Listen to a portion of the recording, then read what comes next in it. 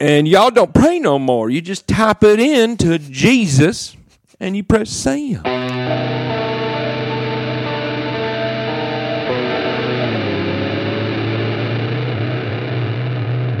Anyway, Jesus, what is welcome to Beer Plus Right, where we try to solve the world's problems one beer at a time. Thank you, Jesus. Anyway, with me here today is the Rick Anderson of Unjesus Land, the Northwest. Unjesus? Unjesus Land.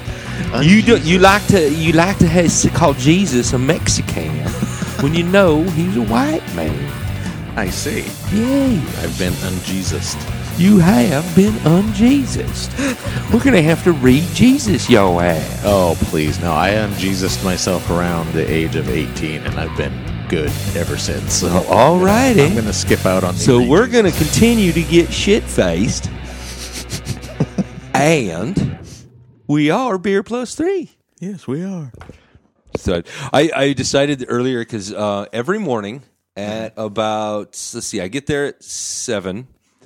At about 7:30, it plays Bon Jovi's Living on a Prayer. Oh. And this morning, it finally dawned on me. I started singing it with that accent and changing the names to like Cletus and Billie Jean or, Debbie Jean. And it works perfectly as a country song.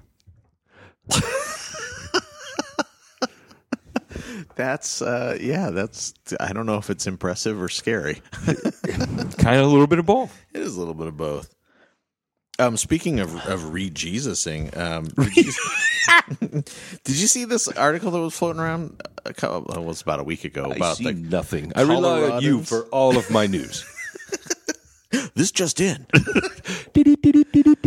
No, there's a group Rick in Colorado that is a flat Earth group. That I guess it's. I saw some murmurings of that. Yeah. Somebody posted it on FriendFace, and I go, They literally believe that the round Earth is like a hoax that's being perpetrated on everybody, and that the Earth is actually. And I love in reaction to that, I'm just going to say this: if the Earth was really flat, everything would have been knocked off by the cats by this point. That's true. Cats would have just knocked everything the fuck off. I would love to ask one of them what happens when you get knocked off the edge. Like, do you just tumble out into space forever, or are you just like a floor there? You just land, you get up, and you can climb back up on the Earth, or what do? I don't get it. It's interesting. They watched Time Bandits and went, shit, that must be real. I have no idea.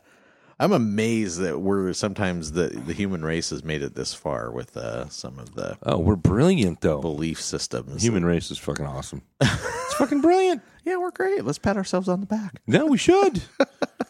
Jesus Christ, have you seen these giant tubes of metal that fly around the sky? There's no reason they should be up there, except the perfection of whatever engineering feat that is. Right. And they keep doing that some of them have been doing that for 30 years. Right.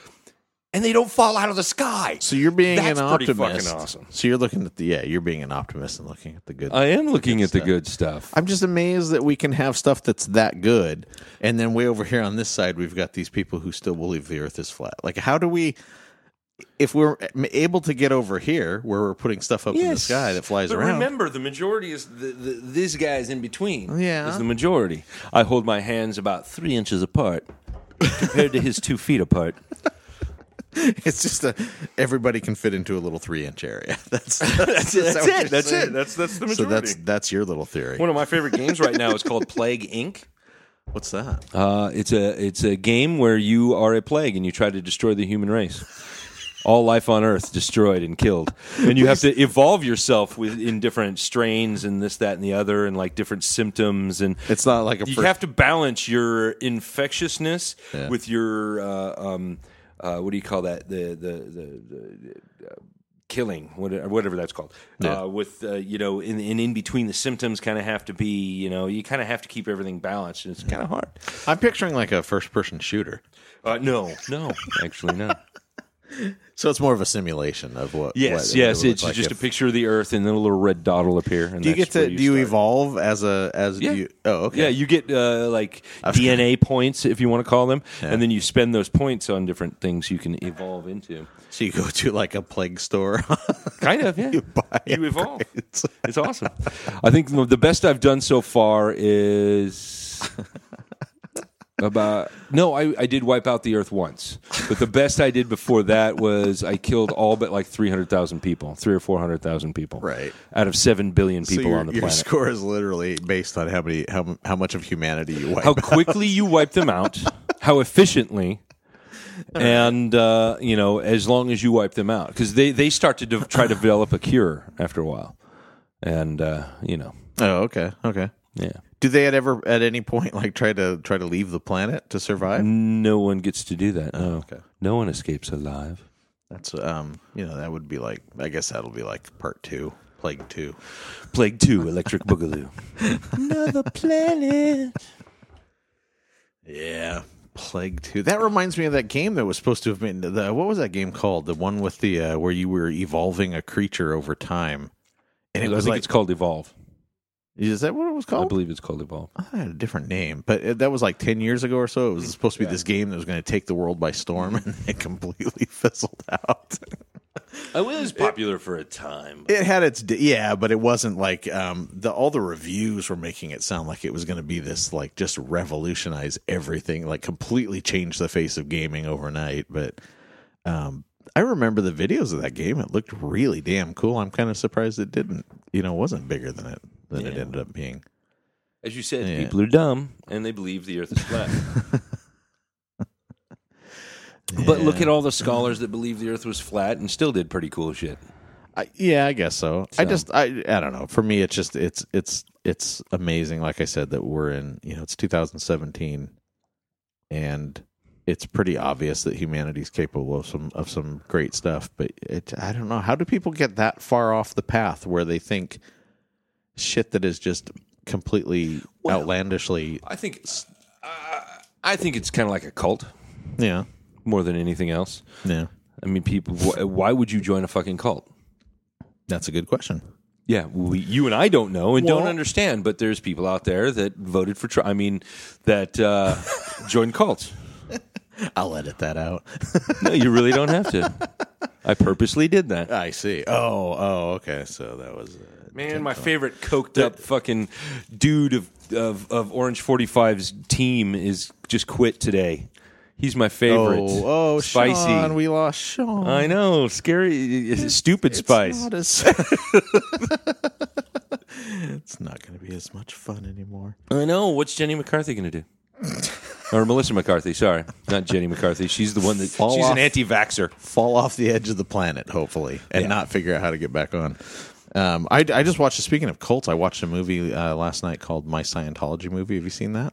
I have not seen any of the Scientology movies. I do want to see them. It's They'll simply make me angry, but... yeah, there's parts where I was just like, fuck, man. But Run! Run! It's like the worst horror movie ever. yeah, this guy named Louis Theroux, he's British, and he came over to the U.S. just to do he was almost kind of naive about it. He was like, what's the big deal about these guys? Why can't you just go up and like knock on the door and talk to... He literally was approaching it as, I just want to find out what's going on. What's the deal? What do they believe? What do they think of the way they're perceived? And, could I sit down with the guy who's the head of the place and just chat with him and see and he got basically a crash course in like, Crazy. yeah, it was weird. He couldn't get anywhere near anyone. Really? And the weirdest stuff started happening throughout the documentary. I don't want to ruin it, but it's just stuff where you look at it and you go, how the hell did that happen? Like an example is early on in the movie, he's talking to, he finally manages to get the attention of a guy who left the Church of Scientology, who was higher up in it. And so he got together with him at a hotel room, and he was just chatting with him, or a motel room specifically, because there was a window. It was The sex started later. yeah. That's a different movie. But No, I specify motel because the door was facing the outside because it's important in just a second here. But he's talking to him, and all of a sudden, a girl comes up to the window and stands there, and she's staring at them, and she starts knocking on the window, and so he goes and opens the door, and he goes, "Can I help you?" And she comes in, and she's in. At first, you're thinking she's just some weirdo. She's like some flake that saw them filming and decided to come in and do whatever, but.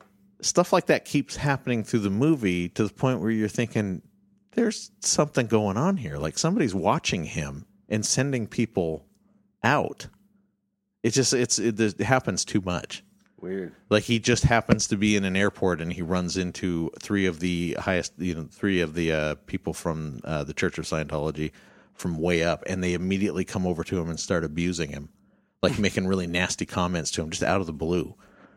It's the weirdest thing. And so the whole time, I think the guy, he gets a little distraught midway through this documentary because I think he was thinking he was just going to come over and try to be like the reasonable middleman and sort of see what's going on. And I don't think he expected to encounter this kind of weirdness. And anytime he got near their property, he would get encountered by people. People would come up, and he found a public street had been cordoned off at one point and marked as private by the Church of Scientology. And he's like, what the hell's going on? How do they get away with marking a public street private? You're not supposed to. No, but nobody, I know, but that it implies that maybe even the cops in LA are a little intimidated by them and won't bother. Money talks, and they get a lot of money. Yeah. But so basically, when he comes over, he gets on this kick of, we're going to make a Scientology movie, like a dramatization of the church. And he said, and that becomes his approach after he realizes how unhelpful they're going to be. That's his method of trying to get their attention so that they'll come to him. And so they start interviewing actors to play the guy who heads the church. And then they're interviewing other actors and stuff, and it works.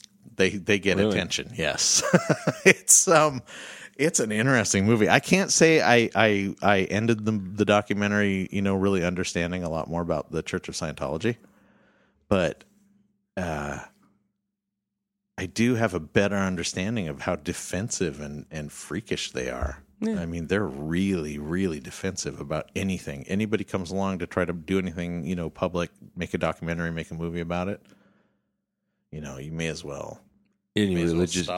Almost all religious organizations would be the same. I don't know. I mean, the Catholic Church literally has spies. Yeah. Yeah. I mean, and that's not really that crazy if you think about it. I mean, they're an extremely powerful international organization. Yeah. They're going to have maybe not spies in the way we would think of, like Cold World spies, but they have, they have people that go take care of shit. Yeah. Yeah. A lot of them are lawyers, but they're all priests. I'm just picturing the Pope bringing in like a pen that also turns into a gun. That'd be awesome. That big hat, he's just hiding a bazooka. He takes it off and hits a button and it goes. I've always wanted him to take off the hat and it's just hair all the way up. It's Marge Simpson. Exactly. That would be awesome. So what did we think of the Belgian wit from Kolshin? I liked it. Yeah, I liked it a lot. I sat there, I drank it. I wasn't thinking about it while I was drinking, but afterward it was, I suddenly, it occurred to me how much I liked it. Very good. Very little alcohol. It's only 4.5. Really? 10 IBU. It's a really good, there was definitely a Belgian flavor to it. So what is that Belgian wit beer? I mean, is that like a joke name or is it's a Belgian wheat beer? Oh, I see. Okay. All right. Okay. Cool. I believe that's what wit means. Yes, it doesn't mean funny or witty. That's what what I kept thinking. Well, maybe gay. I don't know. Or it's festive. Festive. Yes. But yes, very, very well done. I appreciate that. Especially, I would give that a 3. I would give that a 3. Yeah. Moving on to the Electron India Pale Ale from Puyallup River Brewing Company in Puyallup. Puyallup Brewing. Washington. Puyallup River Brewing. A lot of people like to call it. I have never heard of these guys before. Are they? Have you heard of them before? Or are I they have new? not. I picked this up because I had not heard of them before. Yeah. I don't know what that. Oh, I don't know what that is. It's a picture of what I'm assuming is kind of an electron, that thing. But Yeah. it's a little, I thought the electron thing needed to be straight. But maybe I'm mistaken. Yeah, I don't know. Or maybe that's a road or a highway or something. I don't know. Speaking of electrons, I watched... That was a weird seg. It's okay. Seg away. I also watched Watchmen. See what I did? I watched The Watchmen. Who watches The Watchmen? Rick watches The Watchmen. Why? Why do I watch them? I don't know. Because I decided it was time to watch it. I was really shying away from that movie because I love Alan Moore and I love the book. That was a great book. Yeah. Yeah, I thought they did a really good job. I just didn't want to see him. I'm not one of those people who's religious about it. I just didn't want to see him slaughter it or fuck it up in any way. But yeah, they did a fantastic job. I was amazed that it literally, parts of it felt like it was just the comic book coming to life. Mm-hmm. And afterward, I was watching it. I've read the book like 3 times, so I've got a lot of it in my head. I kept watching and I was going, did they just copy the exact same angles from the comic book? Yeah. Yeah, and I went later on. I went and looked it up, and it was like, yeah, they storyboarded the movie based on the exact angles from. Did the same thing with 300. Oh, really? 300 is frame by frame, the comic book. Yeah, I can loan it to you. It's frame fucking by frame. I've seen it, believe it or not. Yeah, I've seen a movie. No, I enjoyed The Watchmen very much, and I was a fan of the book. I mean, it'd been years since I read the book, so every time I bought the book twice, read it twice, and then the book fell apart every time because that book always fell apart. Yeah, and so I bought it again, fell apart, but I kept it this time. That's weird. I've read mine 3 times, and I've loaned it to 2 different people, and it's still. And I think it was just that run that they must have done. I don't know. It's just like God. Kept falling apart because I know other friends that bought it around the same time and all theirs fell apart. Yeah, well, the part that when the story turns to telling you the origin of Dr. Manhattan, that was the seg, by the way, the atom symbol. That was amazing. Because that's a fantastic part of the book, and I thought if filmmakers typically will cut corners on kind of the more poetic moments of a book or graphic novel. Because they're hard to translate. Well, they're hard to translate, and sometimes they just don't move the story along. It's just like it's all background info, or it's just something to get you to know the character. And so I'm not, that's not necessarily criticism, but I didn't want to see that part chopped up or, done very quickly or completely eliminated. But yeah, oh my God, I think they did word for word, scene for scene. It was like, I'm watching, I'm going, holy crap, man. This is that's like one of the most beautiful parts of that book, and I want to say V for Vendetta is very similar to that. Yeah, they took a lot of the scenes directly from the book. Yeah, I could not get into that movie. I got to watch it again some other time. Yeah, or I have to read the graphic I think novel. me and my wife watch it almost once a year. Really? Yeah, usually around November. So and we watch it just about every year. I love that movie. I love the whole movie rings true about any race of people, much like the United States or a lot of the Western countries right now, that become kind of that. What do they call that? They just become passive about everything because they have everything. Oh, right, yeah. What is that called? I can't remember. I think passive is the right word. I think that's kind of indifferent or... Indifferent, or there is a word for it, and I can't remember it right now. But and they just kind of allow things to happen that they would have never thought could happen. Right. I mean, these things do happen, and they happen even in places like this. Mm-hmm. And, it's just such a huge shock to everyone that, actually cops are killing black people. Yeah. They're going out of their way to kill black people, and that was such a huge shock. Last year before, and like this isn't a shock. All of our 80s movies were that. I mean, there were old movies. This is think about it, people. It's not new. It's not different. It's the same. It's just now there's a larger percentage of the population that now realizes it, that sees it, not just the population that is being victimized. Yeah. Well, that's another movie I watched recently was I rewatched Silver Streak, and there was a joke in that about Richard Pryor makes a joke in that about how cops are always going to shoot the black guy. Yep. And I was like, oh my God, man, this was like 1978, I think is when that movie was made. Yeah, 77 or 78, yeah. So it's like it took the country, what is that, 30 years, whatever, to finally get sort of outraged by it. And you've watched some of the blaxploitation stuff. They mention it in those movies too. Oh yeah. They mention in a lot of the '70s stuff, some of the '80s stuff. It's a lot of it. Yeah. A lot of it. It's there. It's always been there. It's just nobody's ever noticed. Well, white people have never noticed it because they've been complacent. There you go. There's in their that was the word I was trying to think of. The population has become complacent because of their privilege, their wealth, their just. I mean, granted, I know you and I didn't grow up the wealthiest people, but we still had that privilege that a lot of people in our society didn't have, especially in the 80s and 90s. Right. So, that's all. And that's why I enjoy a movie like V for Vendetta, because it's those complacent people finally realizing and standing up for themselves and each other in a way that they should have done previously. Right. Because it's always too late. Just like in Germany, it was too late to stand up. Yeah. And they killed even more people because of it. Weren't you supposed to be the optimist on this podcast? I am the optimist. I just want to go walk off the edge of the earth. Good luck with that. I know. That's why I want to go for a walk with these people. Just keep walking straight. Okay, we're going to walk that direction. We're going to meet an ocean, then we're going to get in a boat. And we're going to follow our Google Earth all the way across. Yeah. And then we're going to keep walking. And I bet we come back right to the same place. What do you think that is? That's the devil trying to trick us. Yeah, it's an optical illusion. I'm sorry I used that. I should not use that voice for dumb people, but it's easy to do. Why do you people make it easy? I keep asking my one of my employees who's from Virginia. Yeah. And every once in a while he starts in there. And then I'll do the accent to him just so he'll start doing it. Yeah, that's funny. And I say, why is everyone racist there? He's like, no, we're not all racist. And I know he's not, but it's yeah. Come on, man. So I know people who grew up in the South and live here in Washington, and they say it themselves. They say it's like a whole other world. Oh yeah.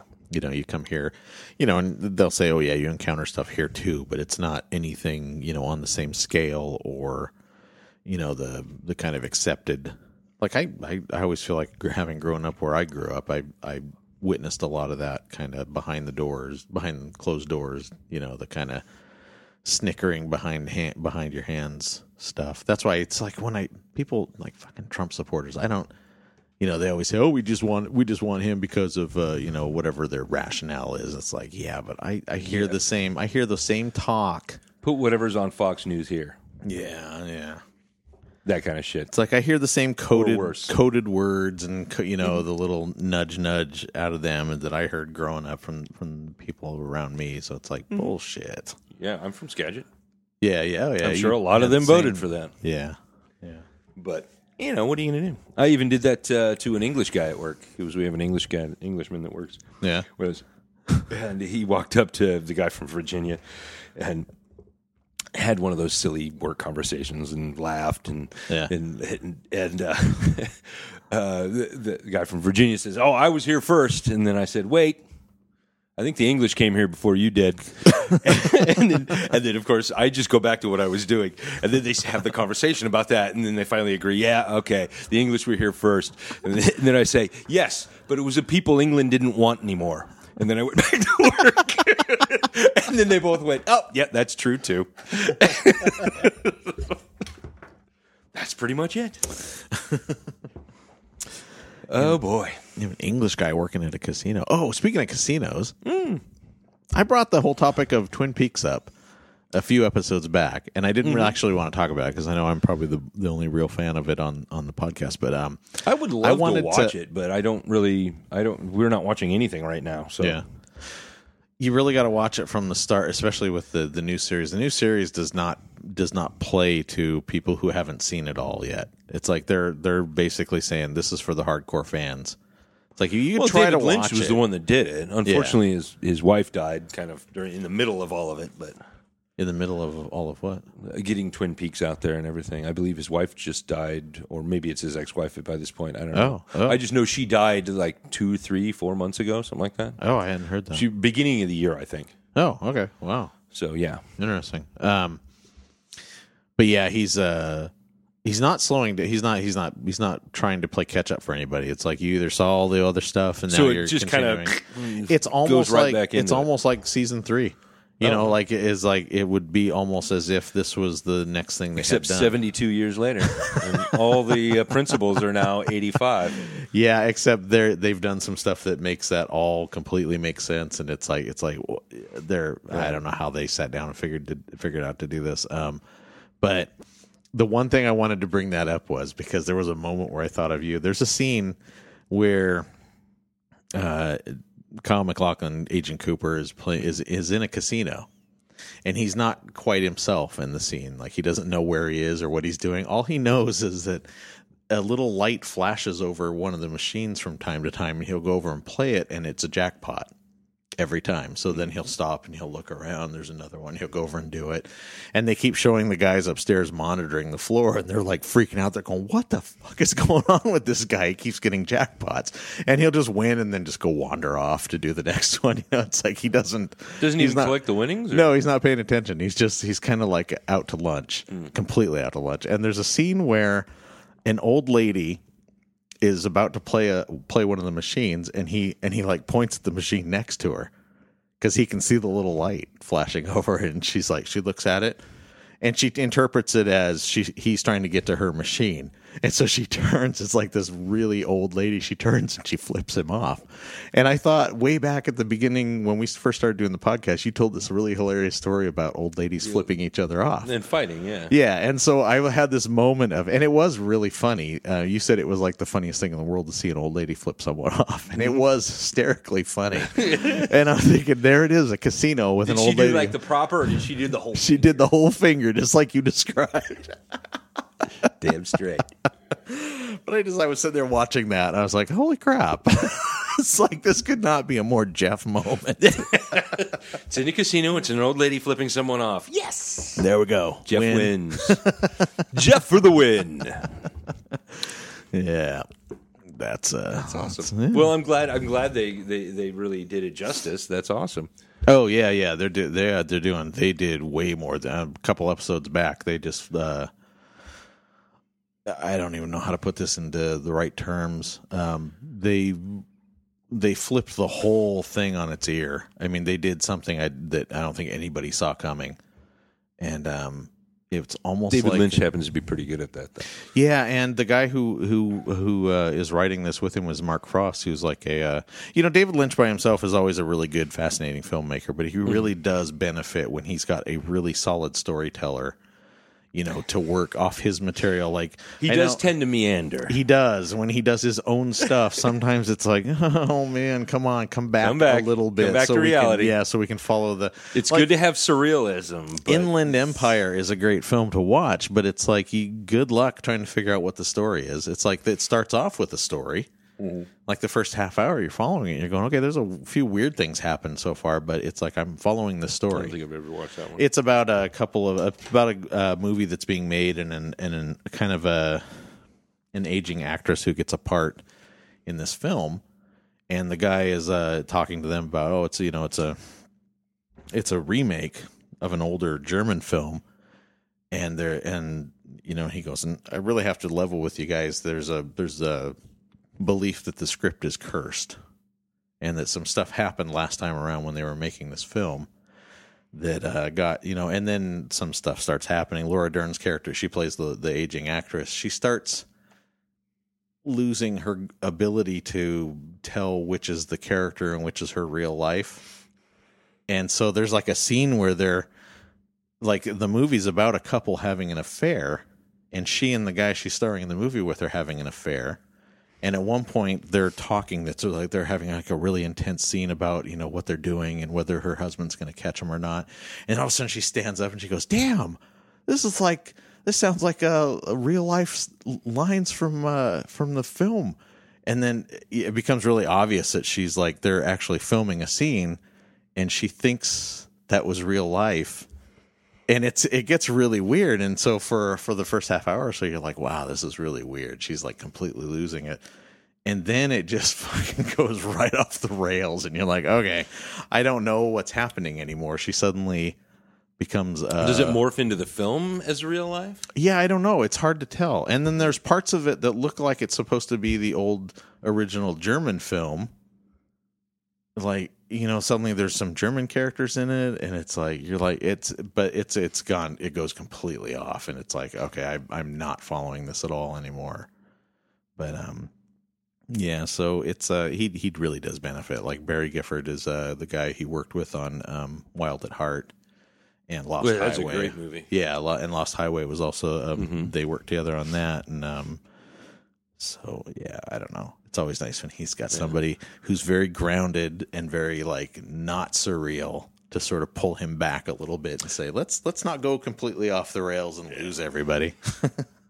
Well, speaking of new TV shows and somebody who is grounded and surreal, and a great storyteller, Neil Gaiman's American Gods is now, the first season is out. I have to watch that. You guys were raving about it so much last time. The show was great. Yeah. I really like the show, but that's a novel, also right? reading his novel, because it wasn't enough for me. Yeah, and I'd never read that one. So and it's fantastic. It certainly captures kind of the heart of America and the United States, whatever you'd like to call it, and the soullessness, but at the same time, our soul comes from everywhere else.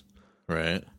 So it's pretty fantastic. Huh. The interludes, he has interludes, and they're all called little chapters called like Coming to America. And he'll say Coming to America and then give a date.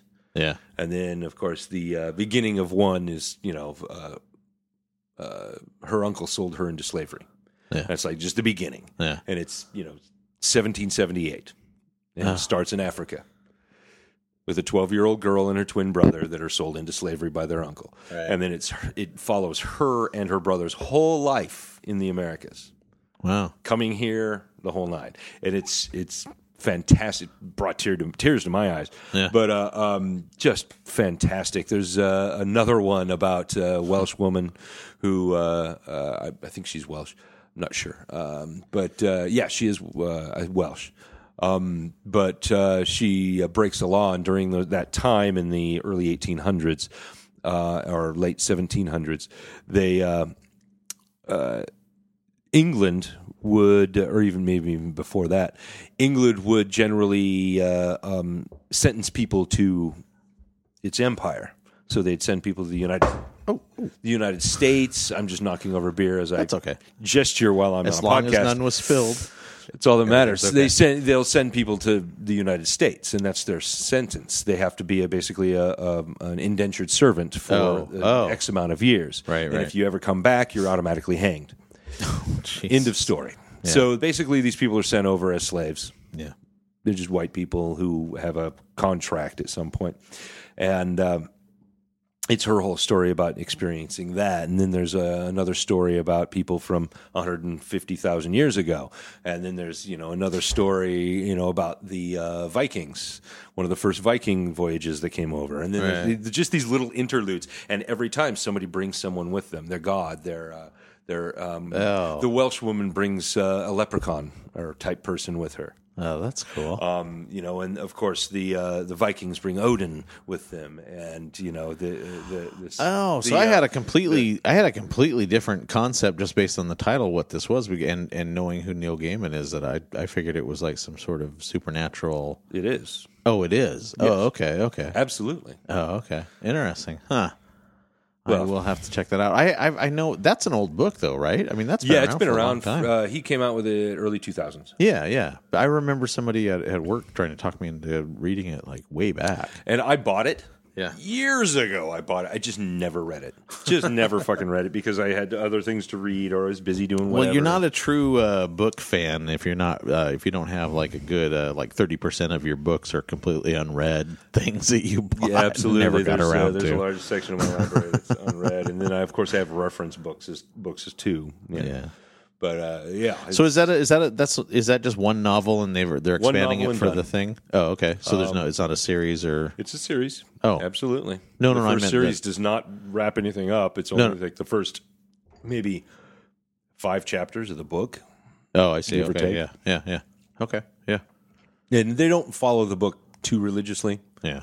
because it's kind of hard because a lot of the book will happen, because when they translate books to movies, they don't often put all that stuff that happens internally. Right. And they can't. Yeah. And that's what's really hard. It's something that I think the Japanese are really fucking good at that we just can't seem to grasp or we just don't take very seriously is that internal monologue. You'll notice even their live action stuff, not just the anime, but the live action stuff will have internal dialogue within it. I mean, for example, we watched R100. There was a lot of internal dialogue that happened while other things were happening. I think part of that is that I suspect a lot of American film directors, are probably scared shitless of boring their audience, like of having any moment in their film that might be too slow or too boring. And I remember when this is a weird example to use, but Revenge of the Sith, when that came out, I remember a lot of Star Wars fans bitching about the moment, like this long drawn out moment in the middle of the movie where they show Anakin in this one location and Padme in the other, and they're just sort of going back and forth between the two of them. They're both looking very quiet. There's no dialogue. They're just both looking moody and thinking about life. And some people were griping about that. I was like, that was awesome. What are you talking about? I complained about it because I didn't care about them. Okay, well, anyway, but that's as an example. That's just the first example that pops into my mind. You could imply a lot of internal dialogue just by having quiet moments with the character. Absolutely, you can let the audience kind of fill in, like looking at the actor. With something like that, yes, you can. Because, I mean, there's people that are going to go, oh, look at that, they miss each other. And, oh, look at that, they realize they're never going to see each other again. Oh, look at that, these are two characters I could give a fuck less about. I knew that was coming. So, I mean, there's a lot. Absolutely, there's a lot. But with any good book, there's going to be a lot of internal dialogue. Yeah. Because I have a feeling that you're missing a lot of that in Martin's story or our Martin's story. I'm sure there's a lot of internal dialogue that we're completely missing out on. But, you're not going to get it in a TV series like that. Right. But like you said, I think a lot of American directors and movie makers really, you have to remember the producers and companies are out to make money. Oh, yeah. And everyone else is out to make art. So it's always kind of that weird, fucked up balance. Yeah. And it depends on how much of one or the other you get. I love it though when a director or a filmmaker just has enough nerve to slow things down like that for at least a little bit, in a movie and give you. Just or a little bit power. of breathing room. Yeah, that's true. Yeah. I mean, all it takes is power. I mean, James Cameron's actually pretty good at that. He's not the best filmmaker out there, but he's inventive. His stories aren't necessarily original, but they're always the beat is always there. It's always right. Yeah. It's done really well. I mean, he always makes a good movie. He's weird. His films. Of course, I like his movies. I'm not going to be like the kid who's too cool to say for school. Yeah, that's right. But I always look at his movies though afterward, and it's just like, wow, there was nothing really complex or like there was no moment in the film where you look at it and you go, that was just like a master stroke by a filmmaker. You can watch a Stanley Kubrick film and see all kinds of moments like that. You'd be like, absolutely. Wow, that was mind blowing that he did that thing. James Cameron, though, man, he doesn't have a lot of those kind of moments. No, but technically, they're brilliant films. Yeah, and he resonates with people, obviously. Jesus, absolutely. I don't know if he's ever Aliens had a film. Will always be one of my favorite films of all time. That's a great movie. It's an amazing goddamn movie. Yeah. And it just goes from point A to point B, and boom, bada boom, bada boom, and he has those slow moments. He has those small moments. Right. And then he goes back to the action and the horror and the blood and the guts, and then comes back. And Did he write that one? Did he write that? Okay, absolutely. yeah. Okay. It's a James Cameron film. Okay, maybe I need to give him a little bit more credit because one of those moments is that scene in that movie where the guys are standing in the room watching their radars and they can see the creatures approaching, and then all of a sudden, wait, they're in the room with us. How was that? They're in the room. They're in the fucking room. I know, and I don't know if everybody else watching that movie for the first time saw it coming, but I'm like, well, what is that? Why would they be seeing them in the room? I didn't think of the idea that they're. I know, it was like fucking good. That was a great moment. Yeah, that was a really brilliant good moment. And the moment where Ripley goes down into the little what is it? Under into the little area where the girl's hiding. Mm-hmm. And finds her in her hiding place. That's crawls through all the vents and finds her in that's very claustrophobic. I mean, if you have any sense of claustrophobia, that part of the it's also a callback to the original Alien movie. Yeah? Have you ever seen Alien? Oh yeah, I've seen it. Yeah, Yeah, it's very claustrophobic. That is definitely on my rewatch list, and I'm fairly confident I'm going to love it. I mean, I'm confident I'm going to like it more. Better than just about any movie from that year, seriously. And I'm including Star Wars type shit. I'm surprised. Having mentioned Silver Streak, I'm surprised how well that movie. It had a couple moments where I was like, "This is a 1970s movie," but the blackface moment. That was actually really funny. I mean, that was done for comedy, but there was like a few moments in the film, like either the effects or, the character. God, the kind of things that they do in 1970s movies, like fighting scenes and shooting scenes. It's just like, oh, they don't quite stand up to today. No, they're not very realistic about how they're doing these things. But that movie stood up. I was really impressed, and I think it stands up because it didn't take itself too seriously. Like, there's a lot of moments where it's really taking itself dead serious, and then it's undermined by these other, like when he gets kicked off the train, and then he finds this old woman, and the old woman's going, "Well, I'm going to go in the house. You need to milk the cow for me. I'm gonna," he's like, he has to milk this cow for a while. It's like, okay, this is a murder mystery on a high speed train, and there's a guy sitting here milking the cow.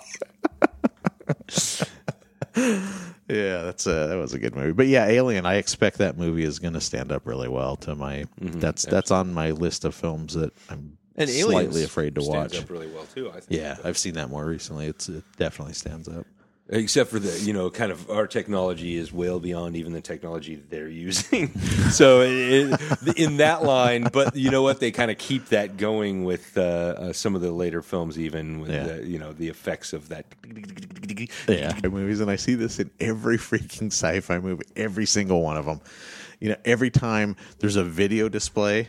Mm-hmm. And they're talking on a video display or some sort of communication device. It's always like, it looks like it's got maybe it's like all borderline pixelated, and it's got the little staticky moments and stuff. It's like you've got this amazing technology, but you can't get anything better than like a 1960s TV because there's a production guy behind it, but it's long distance. It's really long distance.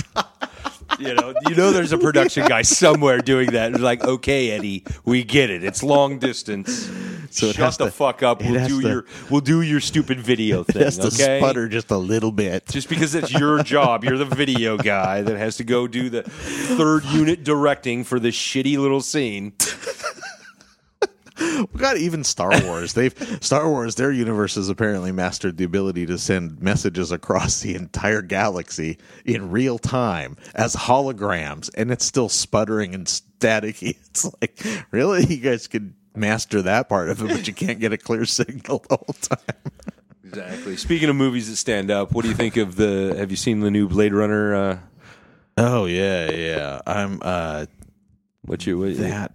I'm getting the same feelings from that I got from the Force Awakens trailers and stuff, where I was like, oh God, they're on the right path with this. They're going to do it right. I hope. Well, I think Ridley Scott is part of it.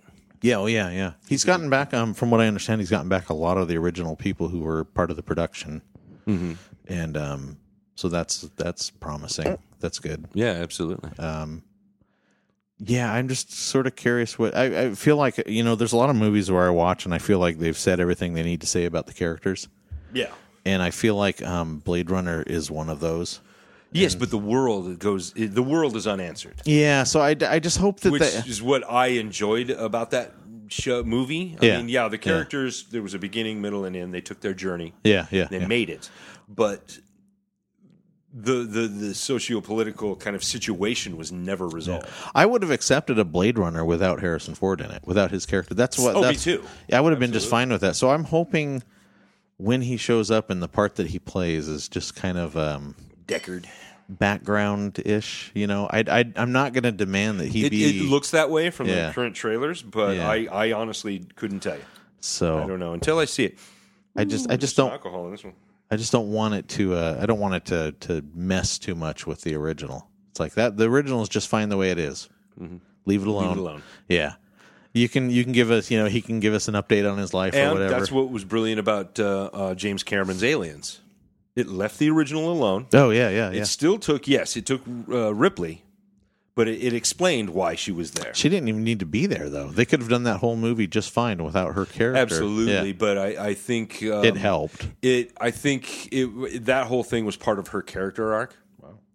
Wow. What do we think of this previous one? This Electron India Pale Ale from Puyallup. I'm impressed by Puyallup River Brewing. Yes. That was really good. I would give that Good IPA.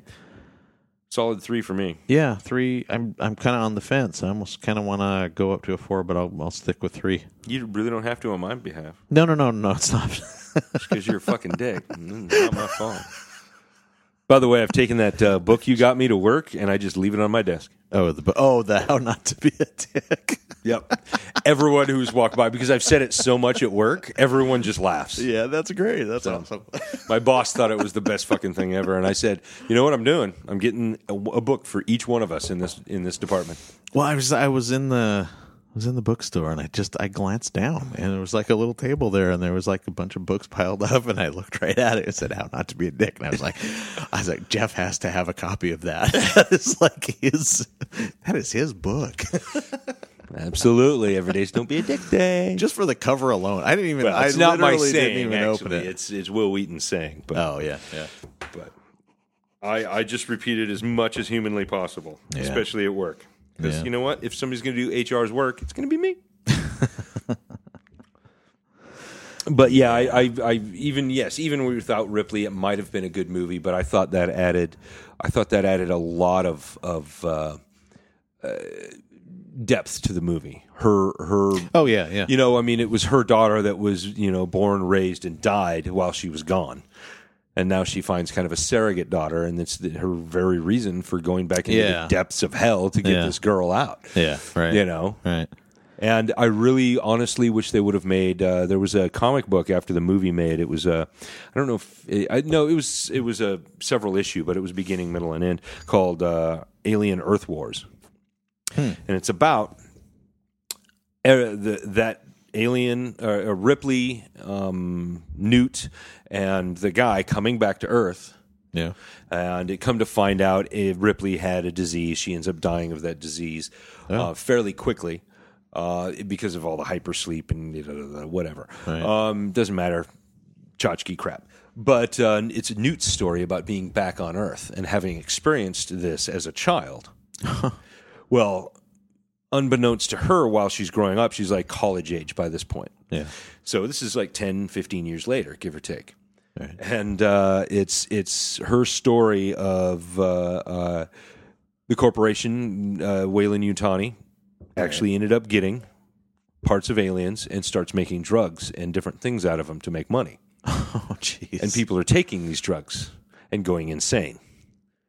Oh, shit. And it's this whole story about how they've brought these things back to Earth. Wow. And then bad shit happens. Right. So it would be a brilliant next step for that whole alien thing. Did you ever watch any of the ones after Aliens? I've watched all the alien movies. I love the alien movies, except for Alien Covenant. That's the only one I haven't seen. See, I've heard nothing good about any of the films after Aliens. I liked Aliens 3. It's a well-crafted film. Yeah. Is it a necessary film? No.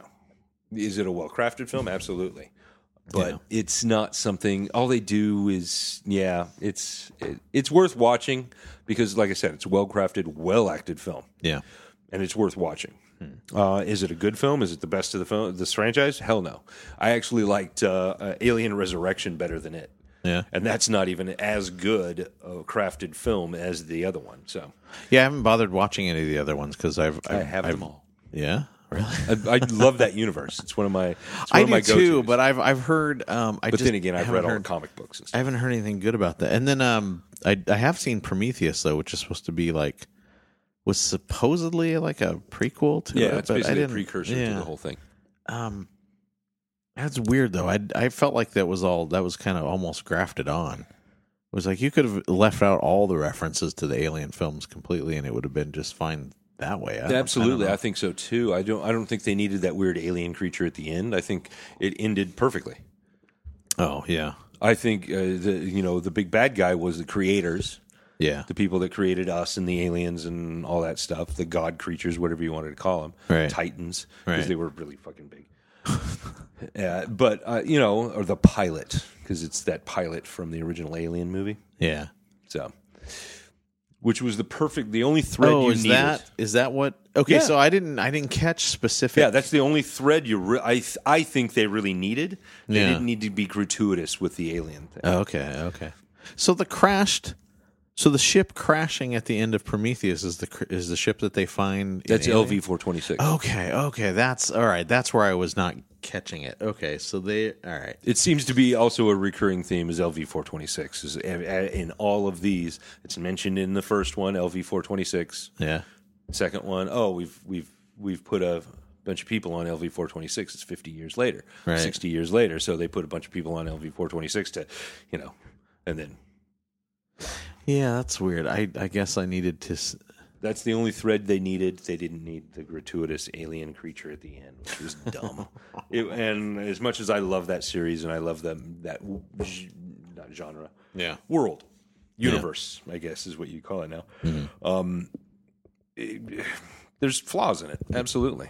But Yeah, well, there's also, always gonna be. like I said, read all the comic books. I have Alien Earth Wars, which is a fucking brilliant. Yeah. They're doing a new one right now, which is called Alien Defiance. And Weyland-Yutani still after the aliens. Yeah. And our two main characters are, and one of the androids, but a worker droid, not like a pretty, human android. Right. He still looks kind of like an android. Huh. It's just he has flesh and everything, and he can repair himself, and he brought himself back from whatever program he had on him. And then there's one of the Marines, one of the only ones that survives. Yeah. And they need to make a decision whether to call this Colonial Space Marines, which they know are going to come get them, probably kill them, and take the aliens back with them, Yeah. or rebel from that. And it's that whole story, and it's actually really fucking good. If you ever get a chance to read it, I think they have the trade papers right now for at least the first.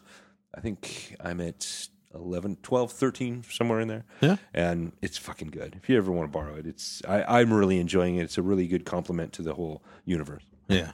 So Cool. They're making a Prometheus 2, aren't they?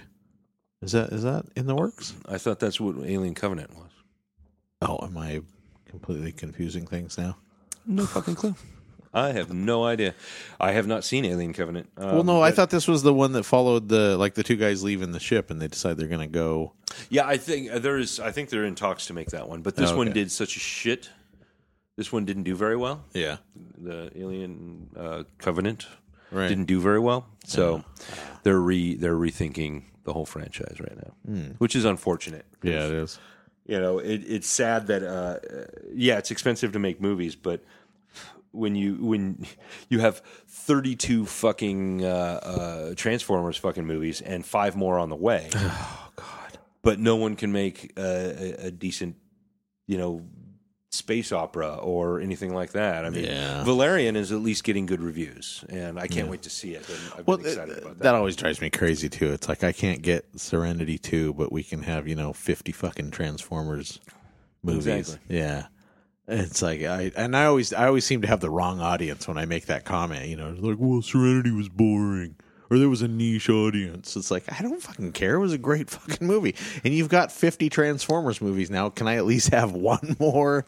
Like, can I have 2 more hours with that group of people from Firefly? Just throw me a little. It would be nice, scrap here. but not going to happen. I thought when Joss Whedon had he's had several huge successes now. Several. He had the huge success. Yeah, We're talking yeah. Marvel money success.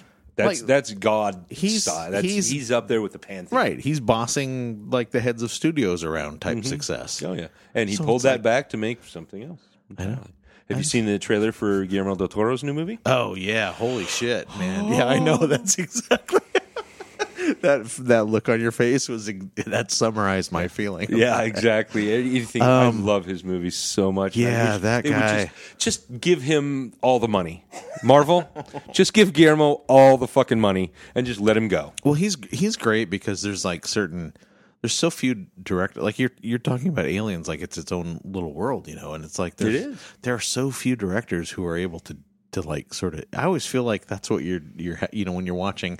I've seen enough of his films now to where I feel like you're always sinking into this other world, It's like there's this alternate universe where it's like I think I've said that before about Terry Gilliam.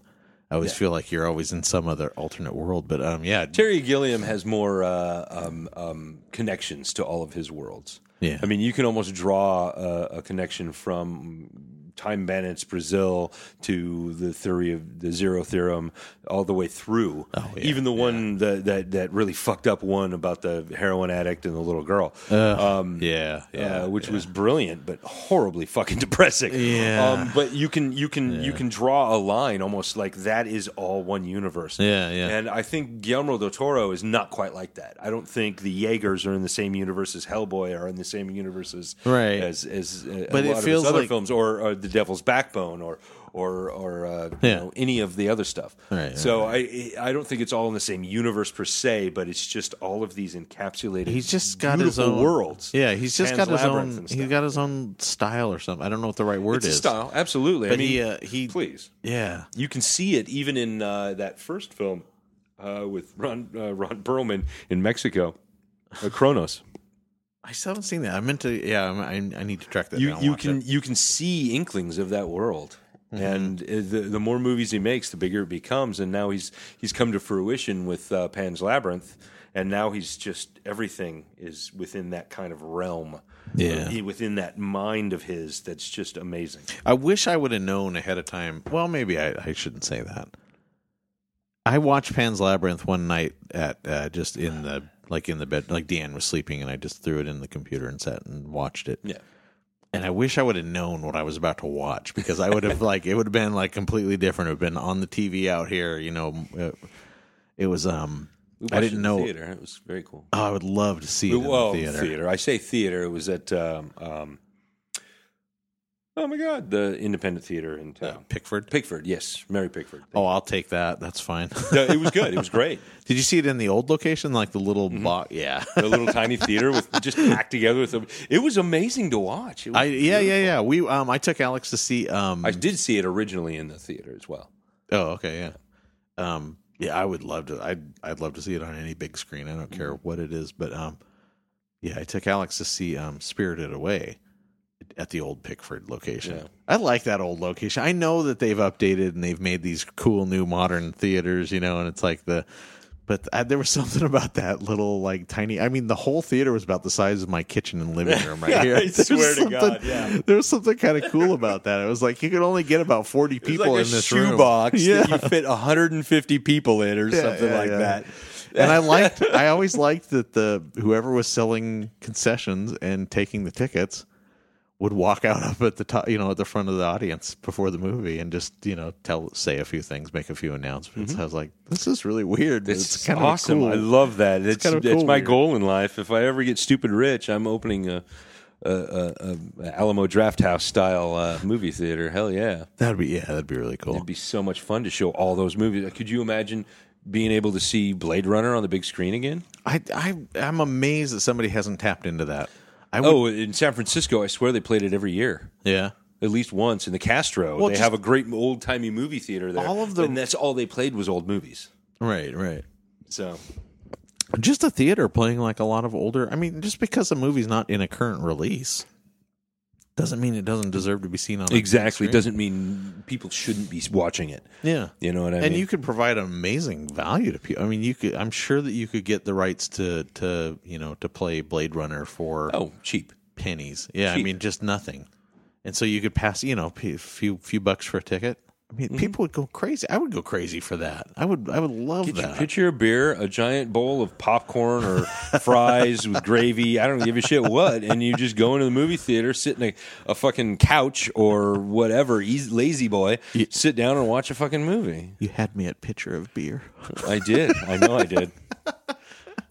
That's what me and when Dave lived in Austin, we went to the Alamo Drafthouse and watched Clerks 2. We each got a pitcher of beer.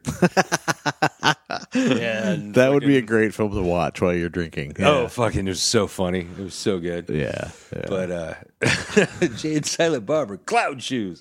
But no, it's but that experience, every time I went to the Alamo Drafthouse, it was always an awesome experience. Just like when I go to Mexico, I go to the VIP theater. Now they're a little more there's a lot more of them. Yeah. But back when I lived there, and even now, you can go to some of them that are still very much the same. Yeah. The ticket is comparable to here because in Mexico, the tickets don't cost that much to go to the movie, and it's always half price on Wednesday. So it's like $5 to go to a movie on Wednesday. Yeah, that's cool. But the VIP theater was about $9 to $12 to go see a movie. Right. But you sit in a fucking leather chair, lazy boy, that flips back and has the little chair. There's a little table between everybody's chairs. Yeah. And there's a tiny little lamp on it, and then a woman walks through and serves drinks, and or a man, a waiter or waitress walks through and serves drinks. Oh, that's cool. And there's a full bar. Yeah. And you can buy the VIP theater we used to go to in Santa Fe was there was a sushi place, a crepe place, and like just the regular concession place. And then a full fucking bar you could sit out, have a martini or whatever before the movie. Then you carry your martini into the movie. And you're describing all this stuff, and for me, it's a luxury experience if my shoes don't have that like sticky feeling on the floor. Yeah, it's like wow, this is really fancy. No one's masturbating. This is super fancy. Well, except me. Wait, what's that noise? It's no longer fancy. Fuck this place. Yeah, I think my expectations about movie theaters have gotten really So fucking low. Yes, seriously. Well, sorry, but the Alamo Draft House, all their movie theaters are because they're a bunch of drunk motherfuckers. I use that as an example, but I mean, if you had all the other amenities that you're describing, I would certainly be able to overlook that. I'd be just fine with it. But yeah, the Alamo Draft House I went to when I first lived there, before I even went to Mexico. That was on 6th Street, and that was amazing. Yeah, that had the big couches and everything inside, and it was the original one.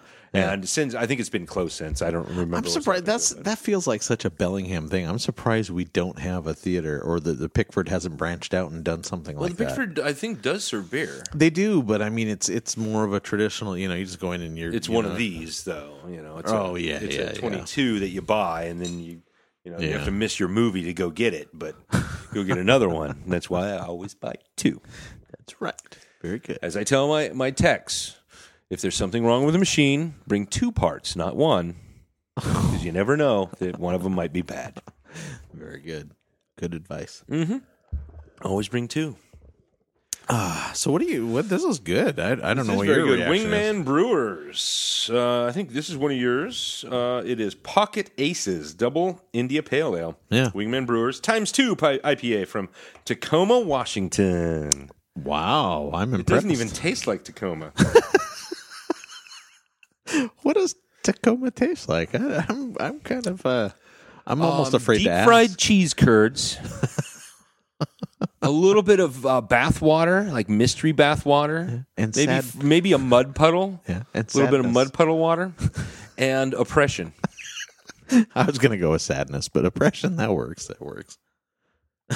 But there's Denali, Eureka, and something else I can't say in hops. Those are all the hops. Pale malt, flake oats, and Munich malt are the malts. And then the pairings, it goes with taco. What tacos go with fucking everything. Go, yeah. I wish they would stop putting tacos on the side of beer. That's like that's like saying everything goes with water. Yeah, no shit. It's water. Yeah. Yep. But tacos are like water. Indian curries, I can see that. There's other ones that would be better. Deep fried cheese curds. See? Told you. And salted caramels. Oh, you fucking read that earlier. No, I didn't actually. I'm sure my mind recognized it there, but there's a phrase. Yeah, that phrase comes up enough to where it could have been coincidence. Deep fried cheese curds. Yeah, But this is really at the risk of sounding pretentious, it's very complex. Like there's a lot going on. I get almost like a fruity kind of taste out of it, and then I get more of a. But I can taste the malt on the back end. Yeah, too. yeah. It's really yummy. Yeah, this is that's my highfalutin technical term. Really yummy. This is something I would drink this very slowly because I have drunk it very slowly. But it's, have we really? I don't know, man. I've lost track. Man, I don't even know what year it is. Well, it's almost 5:30. So. Oh, so it's still 2017. It's only 5:30. I didn't say 2017. Yeah, it almost has like a quality of like a dark beer. Like Re-Attack of the Clones is coming out soon. Re-Attack of the Clones. I don't know where that came from, but okay. I'm okay with that. It's 2028, by the way. Yeah. Everyone else is aged, and we have not. Oh, no. It's the beer. Beer is an anti-aging drug. Oh, is it really? I had heard the opposite. Makes me feel young. But no, this is a very good beer. Yeah. And actually, you're drinking much faster than I am, which is, there's something wrong about that. Also, your C in Ecliptic is coming out, so it's going to be Ecliptic. Yeah, I'm gonna call Ecliptic out on the podcast here for the glasses. Your bottom part's melting. Yeah, their glasses are cheap. Cheap motherfuckers. Sorry, I love you spent $5 a glass on this. I know. I love your beer, Ecliptic, but your glasses don't live up to your standards, to your very high standards that you have worked so hard to set. Your glasses are falling down, man. I've got really old glasses here. Not stealing one from you guys again. Well, yeah, I'm not buying. Wholeheartedly anymore, admit I do this shit. If you catch me, don't have me arrested. Just hit me with the glass. That's all. That's all I'm asking. Just hit me with it. You want an act of violence? Hit me with your best shot. Hear that song every day too. You want an act of violence perpetrated against you? Yes, instead of... yes, I do. With beer. You just lob cans at my head. Okay, well, that's fine. Yeah, all right. We rather than face the law. Yeah. Okay, I see. You don't want to deal with. I don't want to be in the stockades. Tango. Somehow, I think stealing a glass from Ecliptic is not going to get you put in jail. But I don't know. Citation, maybe. Maybe. What would they do? What would happen if they called the cops and the cops showed up? I don't know. The cops would be like, I'd just stomp my wife's purse and go, "Look at all this broken glass. What is with this place? Jesus Christ, there's broken glass all over the place." I'm a terrible human being. I'm thinking the cops are not. See, this is why I'm optimistic about everything. Because because I drink a lot. You're very quick on your feet with when it comes to the cops. I try to be. I try to be almost like your little friends with throwing the slushy in the thing there. And oh, the booze. The booze, yeah. No, that was not me though. I am not. I said your friend. Yeah, I know you're not. Yeah, no. I'm. You're not. You're Mr. Straight Laced. I love the little blurb you wrote about some dude and trying to make you salute, and you're contrarian. Oh God, yeah, that was fucking weird. Why didn't you just like do-si-do? You should have do-si-do'd around. I don't know. I just. My attitude. I was off. just like my whole attitude. Well, I guess now that we brought this up, I should retell it very quickly. Which is, I was leaving work for lunch, and I'm walking down the sidewalk. There's this old guy walking toward me. He's got all these military like patches and emblems and little pins and stuff. Very on his jacket, and he's walking toward me, and all of a sudden he snaps toward me and just sort of salutes me as I'm getting close to him, and he shouts, "Salute!" And I was kind of looking at him like, "Fuck you, dude." You should have went salute. I know. The funniest response was a friend of mine told me I should have done the Benny Hill salute. The kind of, I almost wish I'd have thought of that. I almost would have considered or doing the what's his name? The hologram, Schmeghead.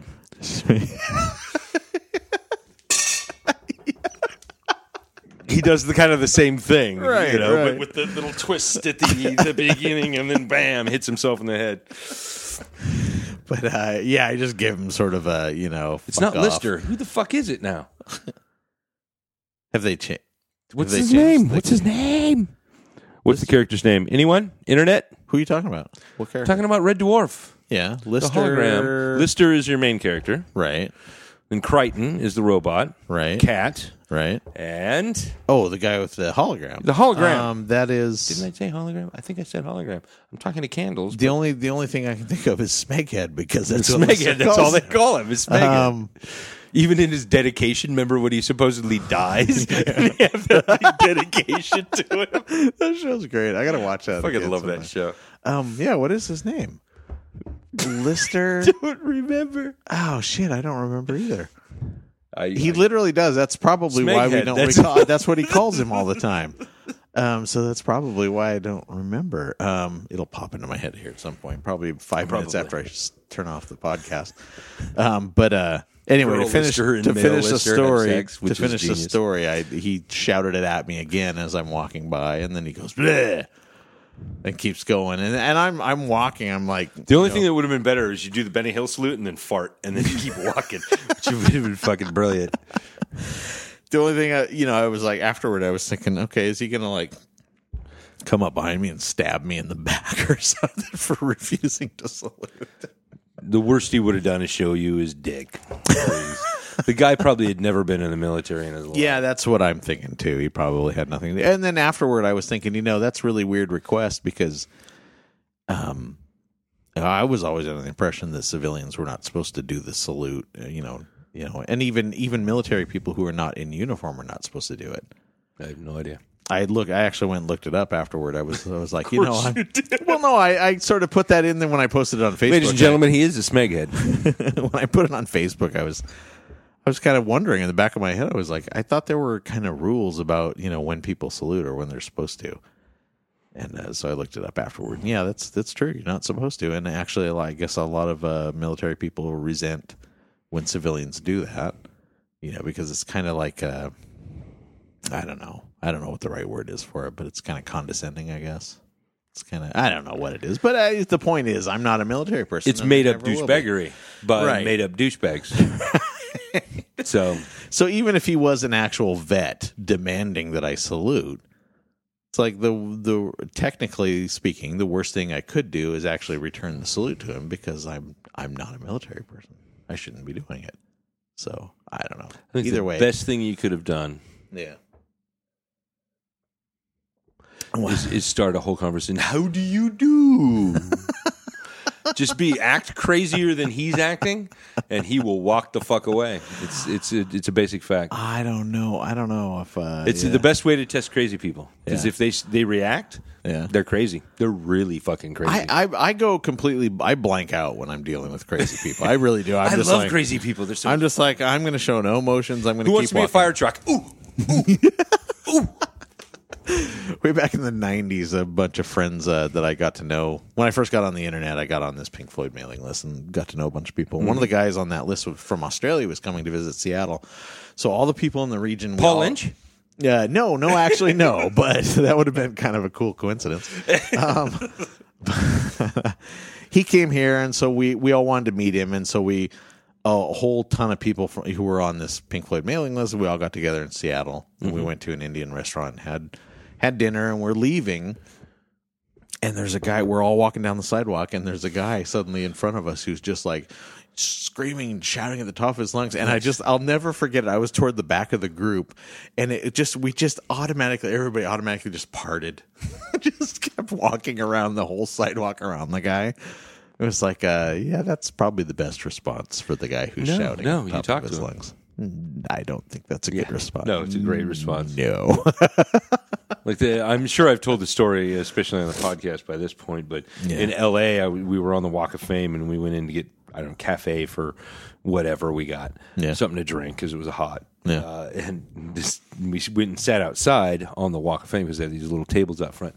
And this one little tiny dude in a green jogging suit was jogging along. And then he just stopped in front of us and was fake jogging in front of us. And he was like, "Hey, I'm a prize fighter." And he started acting like it. I was, "Oh, really?" And immediately I start talking to him. This is awesome. Oh, shit. And he's like, "I'm going to fight Mike Tyson." I'm like, "Mike Tyson's a little bit taller than you." Yeah. He's like, "Yeah, but it's okay."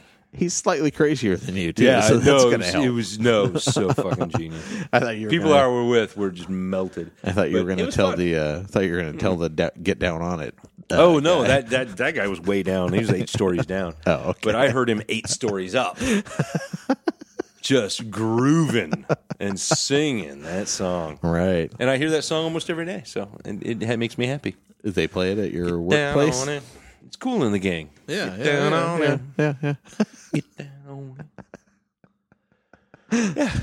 Good stuff. We're all 80s all the time. Every once in a while they'll inject like a 70s song in, but it's mostly 80s all the time. Which is why I hear Bon Jovi way too often. Oh, God. Yeah, I know. I hated it when I was in high school, and everyone loved Bon Jovi when I was in high school, except for this guy. Yeah. Yeah, me too. I couldn't stand it. Which is why I constantly make fun of Bon Jovi, which is why I wanted to do Bon Jovi as a country song.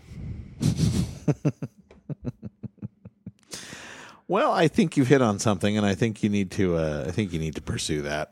I agree. I should pursuit. I should, okay. Yeah. I can't talk now. Yeah. I should pursue a long and illustrious career in copying Bon Jovi as a country singer. Yeah. Yeah. Why not? I think that would go over gangbusters. I think you would be like the next. Your son Taylor. can play guitar for me. There you go. You'd be like the next Taylor Swift. Cletus works the dock on the main. Not on his luck. And please make sure everybody in your song is named Cletus. Sade. He listens to Sade. I don't know. I'm just making shit up because I don't know the words of that song. I only do that first little part where Johnny or Cletus works the dock on the bay, and then Debbie Jean is at home, and she works 15 hours, and she's a waitress at Denny's. Denny's. I don't know the lyrics, so I'm just going to make shit up. Does that sound right? I think that sounds right. I like it. Well, it works for me. I think it would work as a country song. I think all of his would work as a country song. Absolutely. On a steel horse he rides. Oh, there He's you a go. cowboy. Well, that almost is a country song. Yeah, that's true. Similar. Which really worked in white America back in 1980 yada today. Oh my God. That was one of those things I always looked at Bon Jovi as one of those things that it seemed like everybody else my age was into, and I can't do it. It may attribute to my dislike for Metallica because everyone was really into Metallica and Bon Jovi, and I'm like, this is a contradiction. How are you into both of these bands unless they both suck? Yeah. And then I really listened to both and went, yes, you're right, they both suck. So that was just my supposition of those two music peoples. Yeah. I had the movie Risky Business was like a big I thing. fucking love that movie. I fucking hate that movie. That movie needs to die. Is it the best of all the iconic 80 movies? Hell no. Is it the best of anything? No. Weird Science is a much better movie than that. That's all I'm saying. Yeah. I hated that fucking movie with a passion. I just hated it. I didn't like it at all. Not one bit of it. I mean, everybody else that was voted. I still have my yearbook out there, and it's like it really irritates me. Best movie of the year, dude. Yeah, no, that was our class favorite movie. You can sleep with a hooker and not pay for it. Oh, it must be so awesome. Thank you, 80s high school guy. I need to get my yearbook out and see what the other favorites were. I'm sure they're all things that I fucking hated too. I'm sure Pretty in Pink. Bon Jovi's probably on there. Yeah. Oh yeah. Dude, Steel Horse is the best song ever. Fucking ugh. But my 30th anniversary, or my 30th anniversary? No, 30th anniversary of getting the fuck out of that hellhole is coming up. That's right. That is my only real memory from graduation night.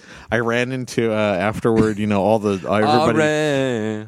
It's so far away. we all, all the students went out of the auditorium after we were done, and I happened to run into this girl who was like my best friend in high school, and we were both on the same wavelength. We went up, we high-fived each other, and both of us were like, we don't have to see these fuckers ever again.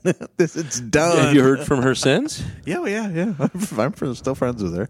And so that is my one of my best memories of high school altogether. It was just that after graduation, we're all, at this huge mass of students leaving the auditorium. We're all sort of out in the streets and stuff, and I just happened to walk into her, and I felt like we're psychically on the same moment. We just high-fived each other. It was like, that's it. We don't have to see these fuckers ever again. Well, while I don't have an incredible amount of memories of that whole situation, I remember graduating, and there was hundreds of people in my fucking graduation class. It was ridiculous how big it was. But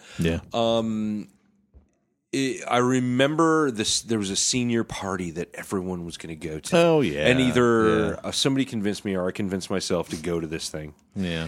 I think I only remember hating every moment of being there and then leaving. That's really all I remember is going to this party, hating every moment of it, getting stoned, and leaving. And then going home and went, I gotta leave. That was more than I did. I just went home and did whatever I normally Masturbated and went to bed.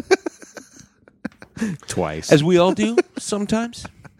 But our 30th class reunion's coming up, and it's like I've never gone to any of them. Why and not? They're fun. I went to my 20th. I even had there's all the popular kids and the kids who are really good at school and stuff. I was never in with any of those kids, but even one of them I'm friends with on Facebook, and she was really nice enough to send me a private message, and she said, you really ought to come to this. It would be kind of fun. I know, and I was just like, I'm not going to do it. I'm not going to do it. So I just sent her back a nice little, I appreciate you thinking of me, but I just there's no way I can do it. It was funny. I went to my 20th. And I'm sure I've probably told this story before. I'll tell a little bit different skew on it. But I remember thinking about, because while my 10th, was that called, reunion, went on, I was in Mexico at the time. And whether I got invited or not, I have no fucking clue if I did or not. I just assumed I wasn't because I wasn't one of the kids that was hugely popular. Yeah. I was the exact opposite of that. I was the one that sold them the parsley.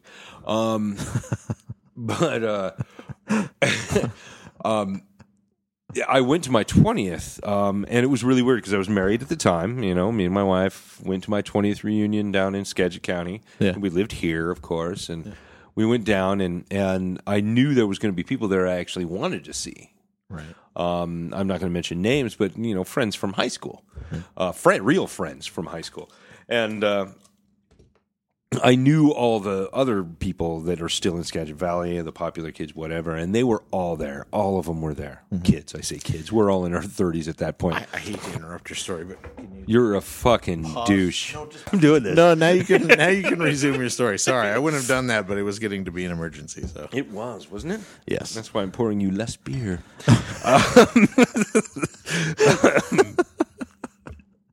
Did we? Okay, no. Go ahead.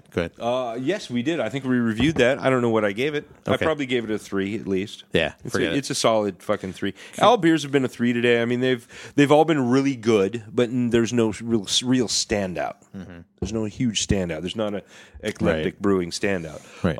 So we're gonna move on to Counterbalance Brewing, the Kushetka Imperial Stout.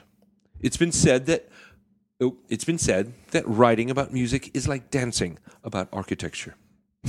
This beer is the music. Yeah, this is brewed and bottled by Watertown Brewing Company in Seattle, Washington. And I can't wait to try it right after my story. Anyway. Okay, continue your story. I didn't mean to interrupt. This interruption brought to you by Colgate. 15 out of 4 dentists agree. I think our math is off. 15 out of 4 mathematicians disagree. That's probably true. Anyway, we're there, and of course, nobody recognizes me because the last time anyone saw me, I had hair, and I did not have facial hair. Yeah, and I weighed about 20 or 30 pounds less. So give or take, I think I still smoked at the time. Yeah. But this is I think 2011. No. Yes. Yeah. It was 2011 because I graduated in 91, 2001, 2011. Anyway, I just remember as the night progressed and everyone got drunker and drunker. Luckily, I'm already a drunk. The popular ones or the other, everyone reverted back to exactly how they were then. It was the weirdest thing to watch. Yeah. It was the strangest. It's like you and I are only children. But if you've ever observed people with siblings, and especially siblings, if you've known that person for a long time or know that person really well, you can tell when they get together with their siblings, everyone reverts back to 12 or 13 years old. It's the most incredible thing you've ever seen in your life. And everyone that has a sibling does it. They all do it. It's fabulous to watch. Right. It angered me a few times. But when I go down there, when I go down to Mexico, her and her brothers just... everyone comes right back down to 15 years old. It's amazing. And I've described it to people, and my wife, and people with siblings, and they're like, and once they think about it, yeah, you're right. We kind of do that. Why do we do that? Because it's what you're familiar. It's a familiar. That's familial. Yeah, you grow up with that. There's no escaping it. Because you don't age after that. That's pretty much it. You've gone to your maturity. You have so much experience with this person, and then you leave that person, and then when you come back to that person, you basically start out where you left off. When it comes to siblings, it's generally when they're teenagers. And so they still kind of have that weird teenage. Yeah, all the old Remember in 1987, you were just a dick. Remember when you narked on me? Exactly. You told mom and dad about my Barbie dolls, fucker. You were wearing my clothes, asshole. Oh, wait, you're a woman now, aren't you? So everybody at your reunion has reverted to they just all revert back. And it was fabulous to watch. It was amazing to watch. Yeah. And I got like the token prize that they made up on the spot. Like, oh, Jeff's really cool now. We should probably give him a prize. Because they did all the you're the most this, you're the most that. And they gave me the most changed. Like, okay, yeah, I lost my fucking hair. Now I shave What is off. that? What is that? Yeah, that's not all that means. That's a very neutral. And I turned to my friends who were there, and I'm like, dude, let's go drink. Let's go really drink. I don't want to spend the $16 on a beer here because we were at some fancy ass fucking place in Skagit where they were way overcharging for beer. So we went up. It was right next. It was very near the Skagit Casino. So we drove up to the Skagit Casino. Luckily, I had a hotel room there. We went to the Skagit Casino, and I knew the bartender. You know, it was like people I knew everywhere. So I was like, yeah, fuck it. Yeah, and we just had a great time. We drank with the 3 or 4 people that I got along with in high school, and it was a lot of fun. Yeah. It was wonderful. I had a great time because there's always going to be those people you connect with. And I go to your 20th or 30th, man. Fuck it. I would go to my 30th. I'm not going to do it. It's this weekend. Because I live in Bellingham. I am so superior than them now. It's not that. It's just that I don't feel a connection to these people at all. I really don't. That's my point, though, is that I don't feel a connection to any of those people. Right. And I didn't feel a connection to even the people that I ran into and remade a connection with. Yeah. Until I went there and did that. I just don't see that. Man, I'm not that kind of person though. You're way more extroverted than I am though. That's the thing. You could walk into a room with strangers. Yeah, I am.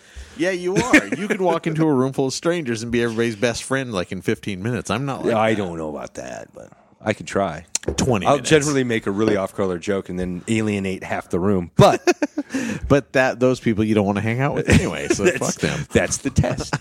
That is the Jeff Bechtel test. I don't think I would. Yeah, I don't think I would do that or well. Jeff Bell test. Yeah, I don't know what that. And especially if people reverted back to their, it's like I don't want to relive any of that. Oh no, you just sit back and watch the magic happen. It's fucking genius.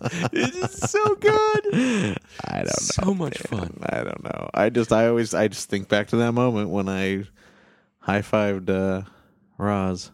That's her name. And I just said, that's it. We don't have to see these people ever again. We got to go down and see Roz. I'm heading down to Muckleshoot. Yeah, I haven't seen her in I have a convention at Muckleshoot in the end of next month. Mm-hmm. So, yeah, I'll take a couple extra days off. We'll hang out with Roz, do a podcast. I want to hear all about Aberdeen. She was I've often mentioned that, we had a gaming group in Aberdeen. And she was the female that would game with us. She was the one. So that was have you told her you still game? And she's like, you're dark. I think she still does. Nice. She awesome. actually goes to like events, what do they call those? Where you dress up and you... They're called conventions. No,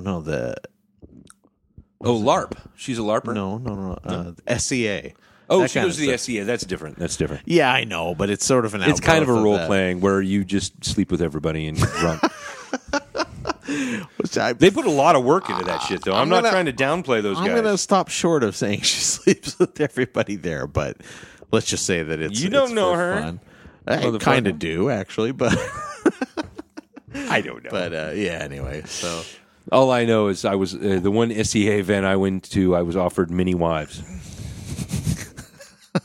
not little tiny people, but like other Right. people's wives. Right, okay. Mini is in a numerous amount, not like tiny people. I was offered a mini wife. She was only 5 foot. No, wait, that's too big. Mini wife would be like 2'8". yes, there. You go. Yeah, that's a mini wife. That's definitely a mini Dead wife.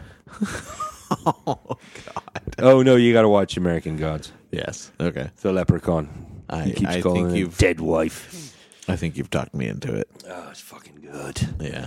Fucking good. So we're getting to the end here. Yeah, so I'm wrapped. There's rapping happening, and this it's is not the- freestyle. what do you think of the Counterbalance Brewing Company? Fucking loving it. Kashetka? It might be the double IPA we just had. It. Yeah. Hold on, I'm looking up the percentage now. 8.5% alcohol. Yes, and this is Kashetka Imperial Stout from Counterbalance You said Brewing it Company. wrong. This is 6.5%. So Is that wrong? Did it? Kashetka. fuck you. Kushtika. Itka. Okay. Itka. I have a feeling this is a native word. I'm assuming it is. You think so? Maybe it's the word for duck. I don't fucking know, man. Could be. It could be a Salish word for duck. it I mean, tastes this a is little- we live in the Salish territory, It man. tastes a little like duck. This is where the Salish lived, and I remember reading a book called 1493. I think is what it's called. Yeah. And there's a to end on an incredibly positive note. There was a ship's log that they finally sailed all the way up into the Puget Sound area, Yeah. but all they witnessed was empty villages and bodies on the beach. Oh, wow. Thanks, Jeff. That's a great note to end on. And and that was one of the earliest ones because the well, and smallpox had made it all the way up here. okay, I was going to ask, was it And the all result the way through. Was it the And result? I mean, they always talk about the pilgrims coming over, and there was just abundant fish and no one on the land. Well, it's because they were all fucking dead. Your disease killed everyone. All right. There's a lot of estimates out there, and I think the biggest was like 100 million people died, and the smallest is like 11 million people. Either way, millions and millions, tens of millions, if not hundreds of millions of people died because of smallpox on these continents here. right. It was one of the biggest falls for the Incan Empire. In fact, they had a much like the Aztecs, they did have written language. Yeah. And one of their stories is about, I think, the emperor's son coming way up north to somewhere in like El Salvador, someplace like that, Right. and then dying of a mysterious disease. Oh. Yeah. And then it got worse and worse and worse and spread. Wow. So think on that, white people.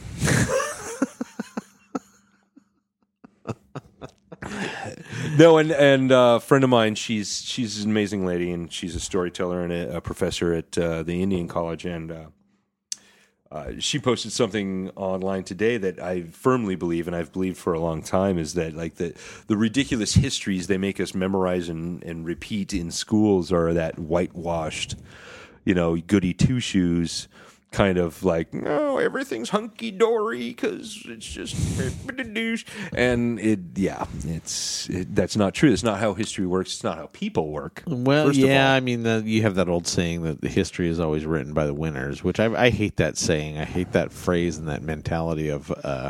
But it's the truth. Well, no, I know it's the truth literally, but the winners should be less, like go team go. Less about we were righteous in what we did for because God put us on this path, that kind of thing. Hey, pups. So I don't Hey, know. puppy. I've always hated that that notion that the winners write history. It's like, no, you really don't. You Yes, but emphasize they parts of kind it that do. you like. No, they kind of do. I have actually a book written by Julius Caesar, one of the Caesars, the one that I think it's the original Julius Caesar that took over Gaul, and he writes about the Gauls. I almost said Gallians. That would have been way wrong. Hey, he wrote about the galleons, large ships that sail the ocean.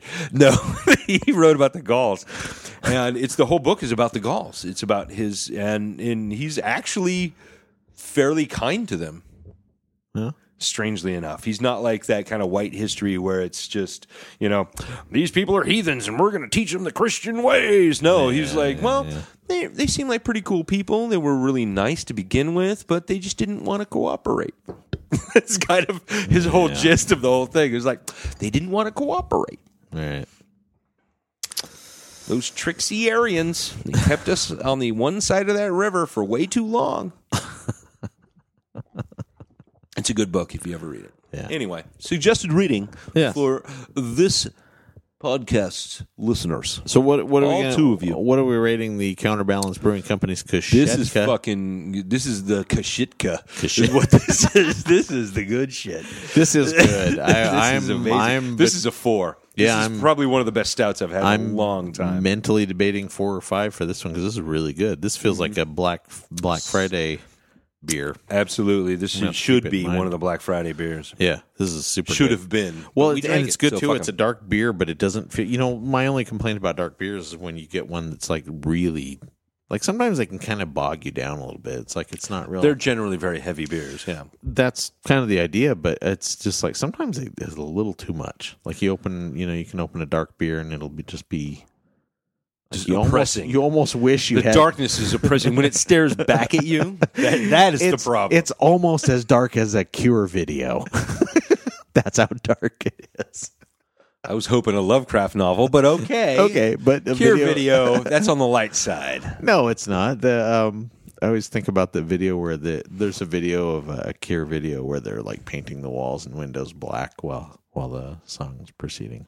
No idea what that is. Why don't you know? I love The Cure, but I didn't watch a lot of their videos. I hate the Cure. I love The Cure. I'm just gonna say it, man. I hate That's it. okay. I hate Metallica, and they painted everything black. In one whole album, they called black. That's true. I fucking hate Metallica. They didn't like dress themselves all up in black. Well, I Really? guess they They had a did. uniform. I guess they kind of did.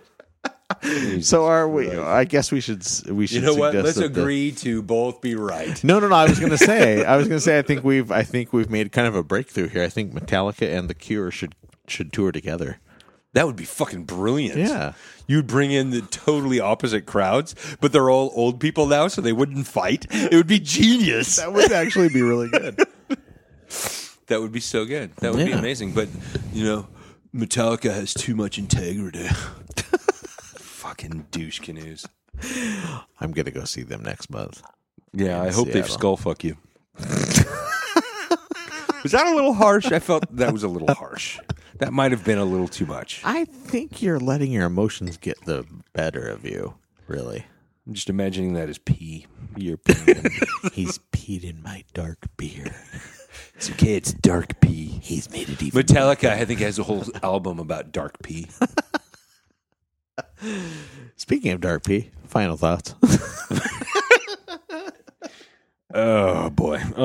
Got a new phone recently. It's pretty fucking amazing. It has these 2 cameras on the back. One of them's wide angle. One of them's not so wide angle. It's kind of cool.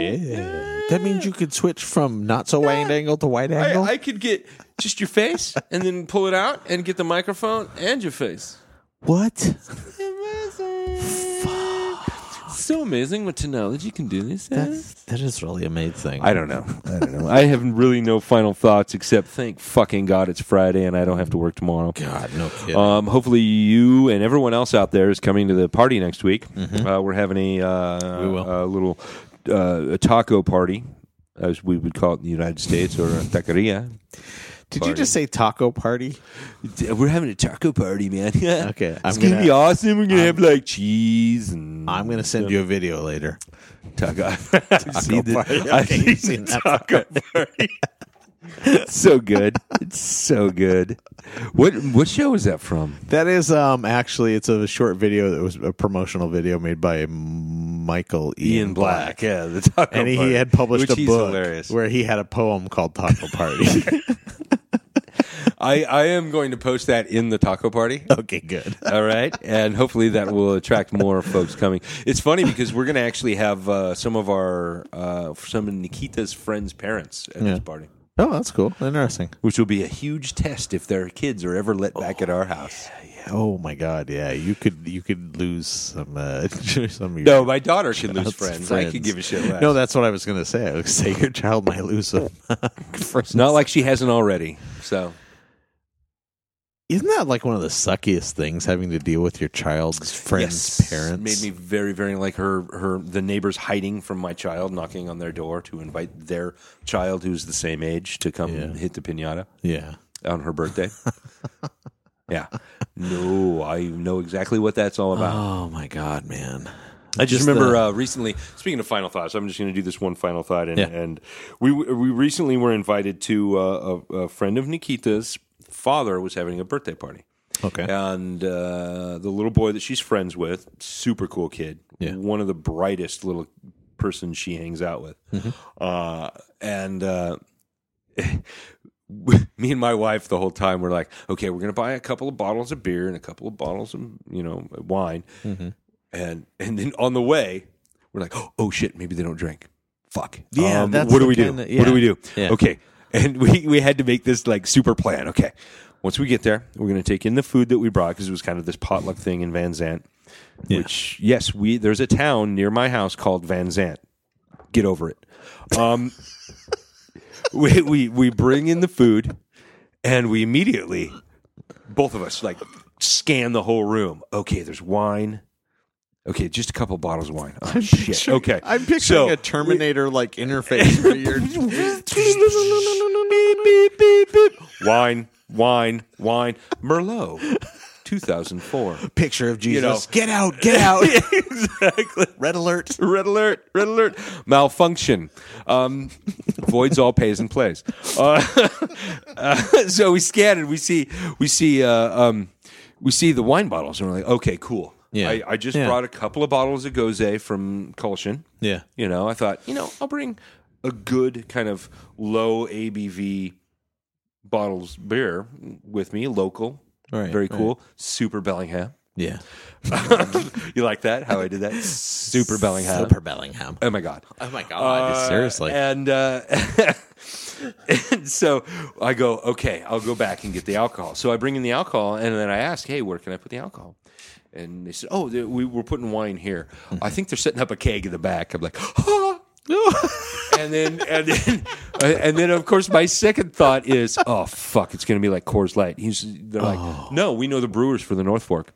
Oh my God. They had North Fork Brewery all night long. Oh, you guys struck gold. Gold mine. So is this one of the people you're inviting to the Yes, they're coming. Awesome. Good. They're pretty cool folks. So. Right. Yeah. Yeah, it's so funny. She even Googled me because apparently she's like kind of a paralegal. She like basically does research for a lawyer. So she like looked us up. She couldn't find much about my wife, of course, but me, of course. You have a podcast, don't you? It's like, oh shit. You haven't listened to it, have you? No, I'm more into political podcasts. Thank God. Don't listen to it. It's in Spanish. Don't listen to it. It's in Slavovian. But is that a real country? I don't know. Look it up. It's in Belgium. It's in Belgium. Where we express. I wish it was in Belgium. I love Belgium. Yeah. In fact, Deanna, my ex from Belgium, happy birthday. Deanna and I always feel like we have to be on our best behavior. I hate that. I really hate that. There's part of me that's kind of like, why don't we just, you're going to let's feel just like go that in anyway, but I know, but I always look at those. I always look at the other people and I think, what if they're doing the same thing to us? And we're all like the same. It's like, what if we're all like keeping it up at this level, but we're like actually like down here, but we're all pretending to be up here, which is going to happen certainly. But luckily, they had like kind of that old Bellingham hippie type friends. Oh, okay, right. Super cool people. I mean, chill. They even had people get up and sing music because he was from El Paso, so they did El Paso by Doom, doom, doom, doom, doom. Right, Yeah, right. El Paso. I can't remember the name of the dude that does it. Right. I'm a dick. But then to add insult to injury, or awesome to interesting, is I ran into a dude that I knew 20 years ago. Wow. He was dating a girl at the time, maybe a woman. He was dating a woman at the time, more than 20 years ago, because this is in the 90s. Yeah. I was dating a woman at the time, and these women were really good friends. Huh. And so I ended up staying friends with his ex-girlfriend for a while because she would do these benefits every year for the women's shelter here in Bellingham and a few other things. She would do a benefit every year, and this is when we were in our 20s. Right. So this woman had it the fuck together, and she was a super cool lady. She had me take pictures at one of her events that was at the Shakedown, I think at the time, or whatever the fuck it was called. Maybe it was the place down there. Yeah, Shakedown. I don't remember what it's called now. Right. But her events were always interesting, and she ended up contacting me for one of her events, and I either myself or Dave put her in touch with some of the drag queens in town. So they had this big, huge event at the Waterfront, I think is what it's called. Not the Waterfront, the Breakwater Inn. Oh, okay, Remember yeah. the Breakwater? Yeah, I don't think yeah. it's there anymore. If it is, cool. Oh. But it was the Breakwater down by where down on the waterfront, obviously. Mm-hmm. And they just had drag queen after drag queen. Of course, I knew all the drag queens. So did Dave. And me and Dave invited like all of our friends. All of us went, including my friend. I'm sorry, I'm getting off on a tangent into one of my stories again. This is interesting. She invited. We invited all of our friends. Right. My friend Kevin, who is now he has perished and sloughed off this mortal coil. One of my favorite people in the world was now dead. He was there, and I just remember myself and all of us sitting at the table, and they were doing all kinds of stuff for money. So there was like $5 to have two people handcuffed. Dave at one point had all of us handcuffed, so he spent like $50 on handcuffs to have us all handcuffed together and berated by the drag queens there.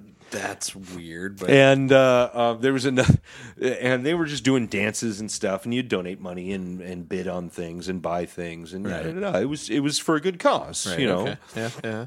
It was to help the victims of domestic violence, and so at one point, everyone is fucked up at this point, and I just remember talking to a friend of mine. And then I glance over, and I'm watching Kevin make out with one of the drag queens. Oh, I've heard this. You guys have alluded to this many times. and I just immediately turned to my friend. Right. And just have that face of, oh, my God, look at this. Look at this. And I just kind of tap my head towards the direction of where he's at. And he turns and then immediately does the same thing, like, we need to tell him. And I'm like, no, we don't. Yeah. Tomorrow we need to tell him. Yeah. And that was that whole story. But that was the event, this woman's event that we did. And now 20 some odd years later, I meet this man. It was like, I recognize you. He said immediately, I recognize you, don't I? I'm like, yeah, I think we knew each other about 20 years ago. You dated Elizabeth, right? Mm-hmm. And he was like, oh my God, yeah. And we started talking. It was very cool. He works down at the, I'll say later. I mean, I don't need to say it over the internet, but yeah. I love that you finally told this story. I've heard this alluded to many, many times. The Kevin made out with a drag queen. And I'll never story. forget calling him the next day. I'm like, I got to call Kevin. Hey, Kevin, how was your night? Oh my God, it was so amazing. I met this woman. I met this girl. She was so hot. And oh, dude, we made out for like 20 minutes. Yeah, I know. I saw you. You didn't get much further than that, right? Oh no, I went all the way. I went all the way. Well, he didn't go all the way. That's what but I I said, meant, dude. Yeah, I bet you got a little bit of action. Oh yeah, it was pretty good. It was pretty good. It was the most I got in a long time, and that was a guy. What? Said, you know there was drag queens there, right? Yeah. That was one of the drag queens. I gotta go. I love Kevin so much. And then there's the Kevin story in Mexico, because he came down to Mexico to visit me. Mm-hmm. And we were in Tuxpan, someplace you've never been, and you should come. But we went to this bar. We were out on the town, and we went to this bar. And the only reason we went inside because they were singing that Four Non Blondes song. What is it? Oh, something going on. That I can't remember the whole song, but they were. Yeah, it sounded like a jukebox. Actually, it sounded perfect. Right. We go in. It's a fucking band. It's a dude singing this song, and I was like, "Wow, that's awesome!" So we sat down, ordered some drinks, and just kicked it there for a while. And then all of a sudden, where the fuck's Kevin? Yeah, where the fuck did Kevin go? Kevin, he's like 5 tables behind us. He's actually like 2 or 3 tables behind us with these other 2 dudes drinking a whole bottle of tequila by himself with these 2 guys. He just went and made friends. God bless Kevin. Man is amazing. Yeah. Always will be. Well, I think that's my final thought. We'll dedicate this episode to him. How's that sound? Yes. Good night, Dave, and good night, Kevin. Guess what? I'm having the taco party and you're fucking invited. It's going to be the best fucking taco party ever.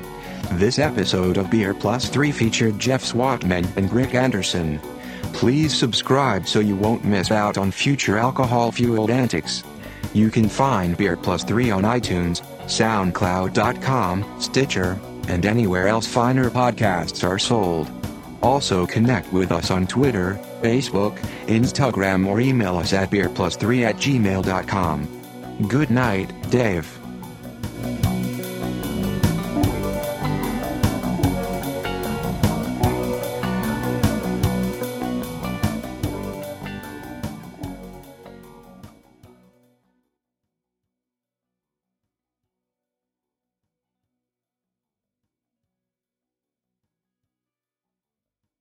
I edited out, by the way. We were talking about gambling in the current one.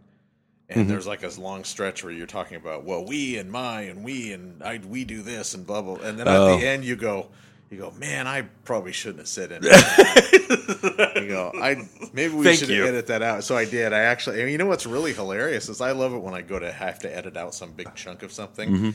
And normally I'll have to sit there and listen to what we were just talking about, listen to this part, and I'll go, God, does that match up at all? Does that sound like we flowed right into that? And it was really hilarious because you ended right before you started talking about that by saying something. It was like you were telling us some story before you went off on this tangent, and then you literally, right at the end of where you started saying, yeah, we should probably edit that out. I think I can go back and get rid of that stuff for you. And then you literally picked up, and it was like, and when I slammed it together, it was like it flowed right into it. It was like, that's bizarre, man. That's awesome. It's like you took a little detour and came right back to the same spot. Well, you know, with my ADD brain, that happens sometimes, and I really have to, like, kind of, in the back of my head, remember where I left off. Yeah. Because I know in the front of my head, oh, shit, I just went on a tangent, but I kind of want to finish this because it might be funny. Yeah. So then I have to, like, lock this thing in the back of my head, and sometimes that just goes bonk, and I completely forget what the fuck I'm talking about. You hear that noise. and then that's where the back of my head goes, hey, dumbass, you don't know what you're talking about anymore. And then you'll notice me go, whatever, I'm dumb. It was great, though. I love the fact that I chopped this giant chunk out, and when I put it together, it sounded like it hadn't even happened. I even think there was you drew in breath too, and then you kept talking like you drew in breath at the end of that clip, and then immediately continued talking. So it was just like,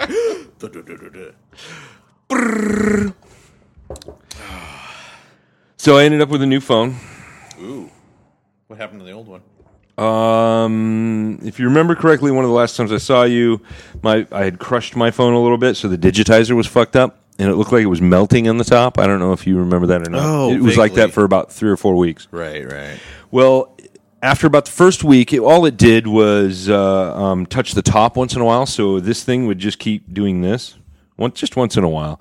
Well, that got worse and worse until You the couldn't day just- that I ended up with a new phone is the day it uninstalled like 2 or 3 apps, changed all the settings, quit out of things that I didn't want to quit out of, started things I didn't want to start. Wow. And it was just going nuts. And as I set it down on the guy's desk, I said, well, my thing's going haywire. I messed up the digitizer, which is now affecting the touchscreen. Mm-hmm. And he goes, oh, okay, yeah. And it just did a couple of those. Oh, yeah, I see that. And I set it on his desk, and then it just went nuts. It went light, it went dark, and then it turned down the volume, then it turned up the volume, then it made a noise, and then it turned down the contrast, and then turned it back up a little bit, then turned it back down. That's weird, though. It's almost like it was conscious of it or something. Yeah. It's like, don't look at me. So, but yeah, it just went fucking nuts, and this cost way too much, and I shouldn't have bought it, but I did. It's a really nice fucking phone. You know, I've heard people talk about the cost of phones, and they say, "Oh, I can't justify spending a bunch of money on a phone." But it's like they replace so much other things, in your life. And if you're, if you have the kind of job where you have to remember a lot of shit, no, this is my brain. Yeah, I know. I feel that way too sometimes. I'm like, be like in the middle of the day, and all of a sudden, something pops up on my phone. I was like, oh shit, I would have forgotten that. First thing I did was go to IT and go make email happen. So, which all they do is put in the POP server and all that. Yeah, it's very easy. That I'm not supposed to know, but I do know, but I'm not going to do it because I'm not allowed to do it. So. Or wait a minute, I'm an IT guy. No, it's very difficult. Very, very difficult. It's very complex and technical. And no, it's actually been the same since the 90s. No, it's way different now. It's way different now. The FTP that they used back in the 60s. That always amazes me. You put in a giant card with perforated edges and all the different squares inside and put that in, and then it makes it work. I always love the fact, though, that FTP was literally, I think it was like invented in 1968. 1969, something File like transfer that. protocol. Yeah, and it just kills me when we deal with some new vendor at my job, and it's like they're we're going to put it out on, you guys can grab it by FTP. I'm like, my God, it is never going to die. No, I remember doing that in like the 80s. Yeah. It's been around. You had to put your phone on there, and they're like, dude, I'm going to send you this text file. Because I played D&D with some people I had only met a couple of times. Yeah. And we played over the message boards. Oh, that's cool. Oh, I wish I would have done And that. I heard about you people could who send did that. back and forth your character. So the yeah. guy would be like, okay, here's the character sheet and how he wanted it, because it was all text file. Yeah. It wasn't like image at all. It was all text. So he would send the formula and the way he wanted it.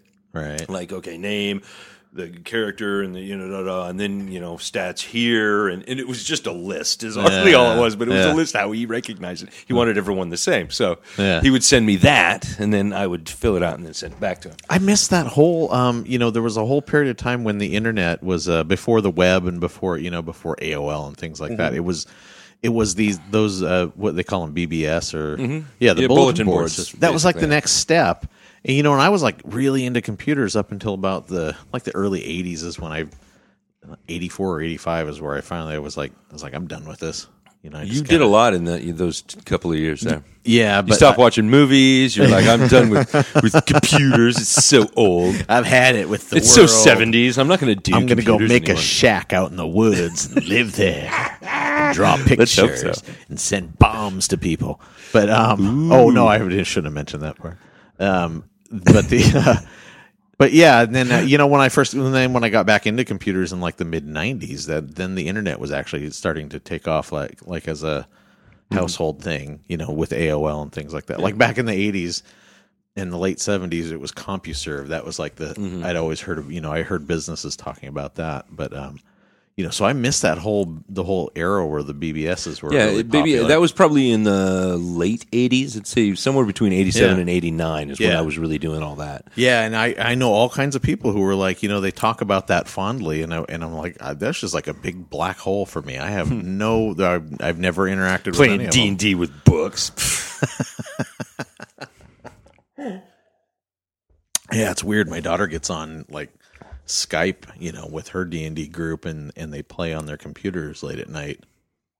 And It would annoy the fuck out of me. it would annoy me too, but they love it. She's they're in there laughing and having a great time, and it's like, okay, well, that No, works it's for you. awesome. I Well, mean- the DM lives in Puyallup.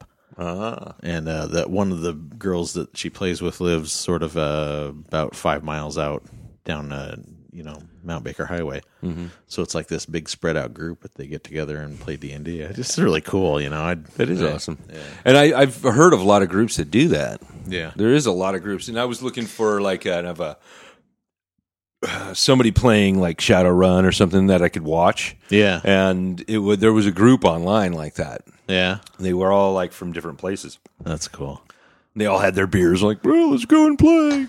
What beer do you have today? So we're not the only alcoholic group there is. I don't know if I would like that though. I don't know if I would like the I maybe it's just, I don't know if it's just me being old and cranky, or if it's just I'm used to the. There's such a what do you call that? A delay. Yeah. The delay when talking in a group like that, unless you are using something better than Skype, Right. there's always that weird delay. So it feels like you're always talking over one another. Right. Right. That's okay. my only. Yeah. That would be my only issue. For me, it's just the idea of sitting at a group, around, at a table, like at your house is perfect. It's like just the group of people around the table, and you have the immediacy of everybody being there who's playing. So I don't know. I don't think I would enjoy it online either. Plus, there's just the practical stuff. Like, how do you know that what people are rolling is really what they're rolling? No, that's a matter of trust, regardless. Yeah. Yeah. What are you going to do? Let's get this ball rolling. Yes. And I didn't write anything, so I don't know why I just turned on my phone. Because I'm kind of impressed with my phone, but it's also a giant pain in my ass. I also ended up with a new tablet for my wife. Oh, that's cool. For $1, he sold it to me, which I'm sure I'll pay for it later. Oh, I am going to pay for it because it's going to cost me an extra $10 a month to have Jesus connected to it. Have what? G's. Oh, I thought you Jeez. said Jesus. Yeah, Jesus is directly connected to the goddamn tablet. And y'all don't pray no more. You just type it in to Jesus and you press send. Jesus.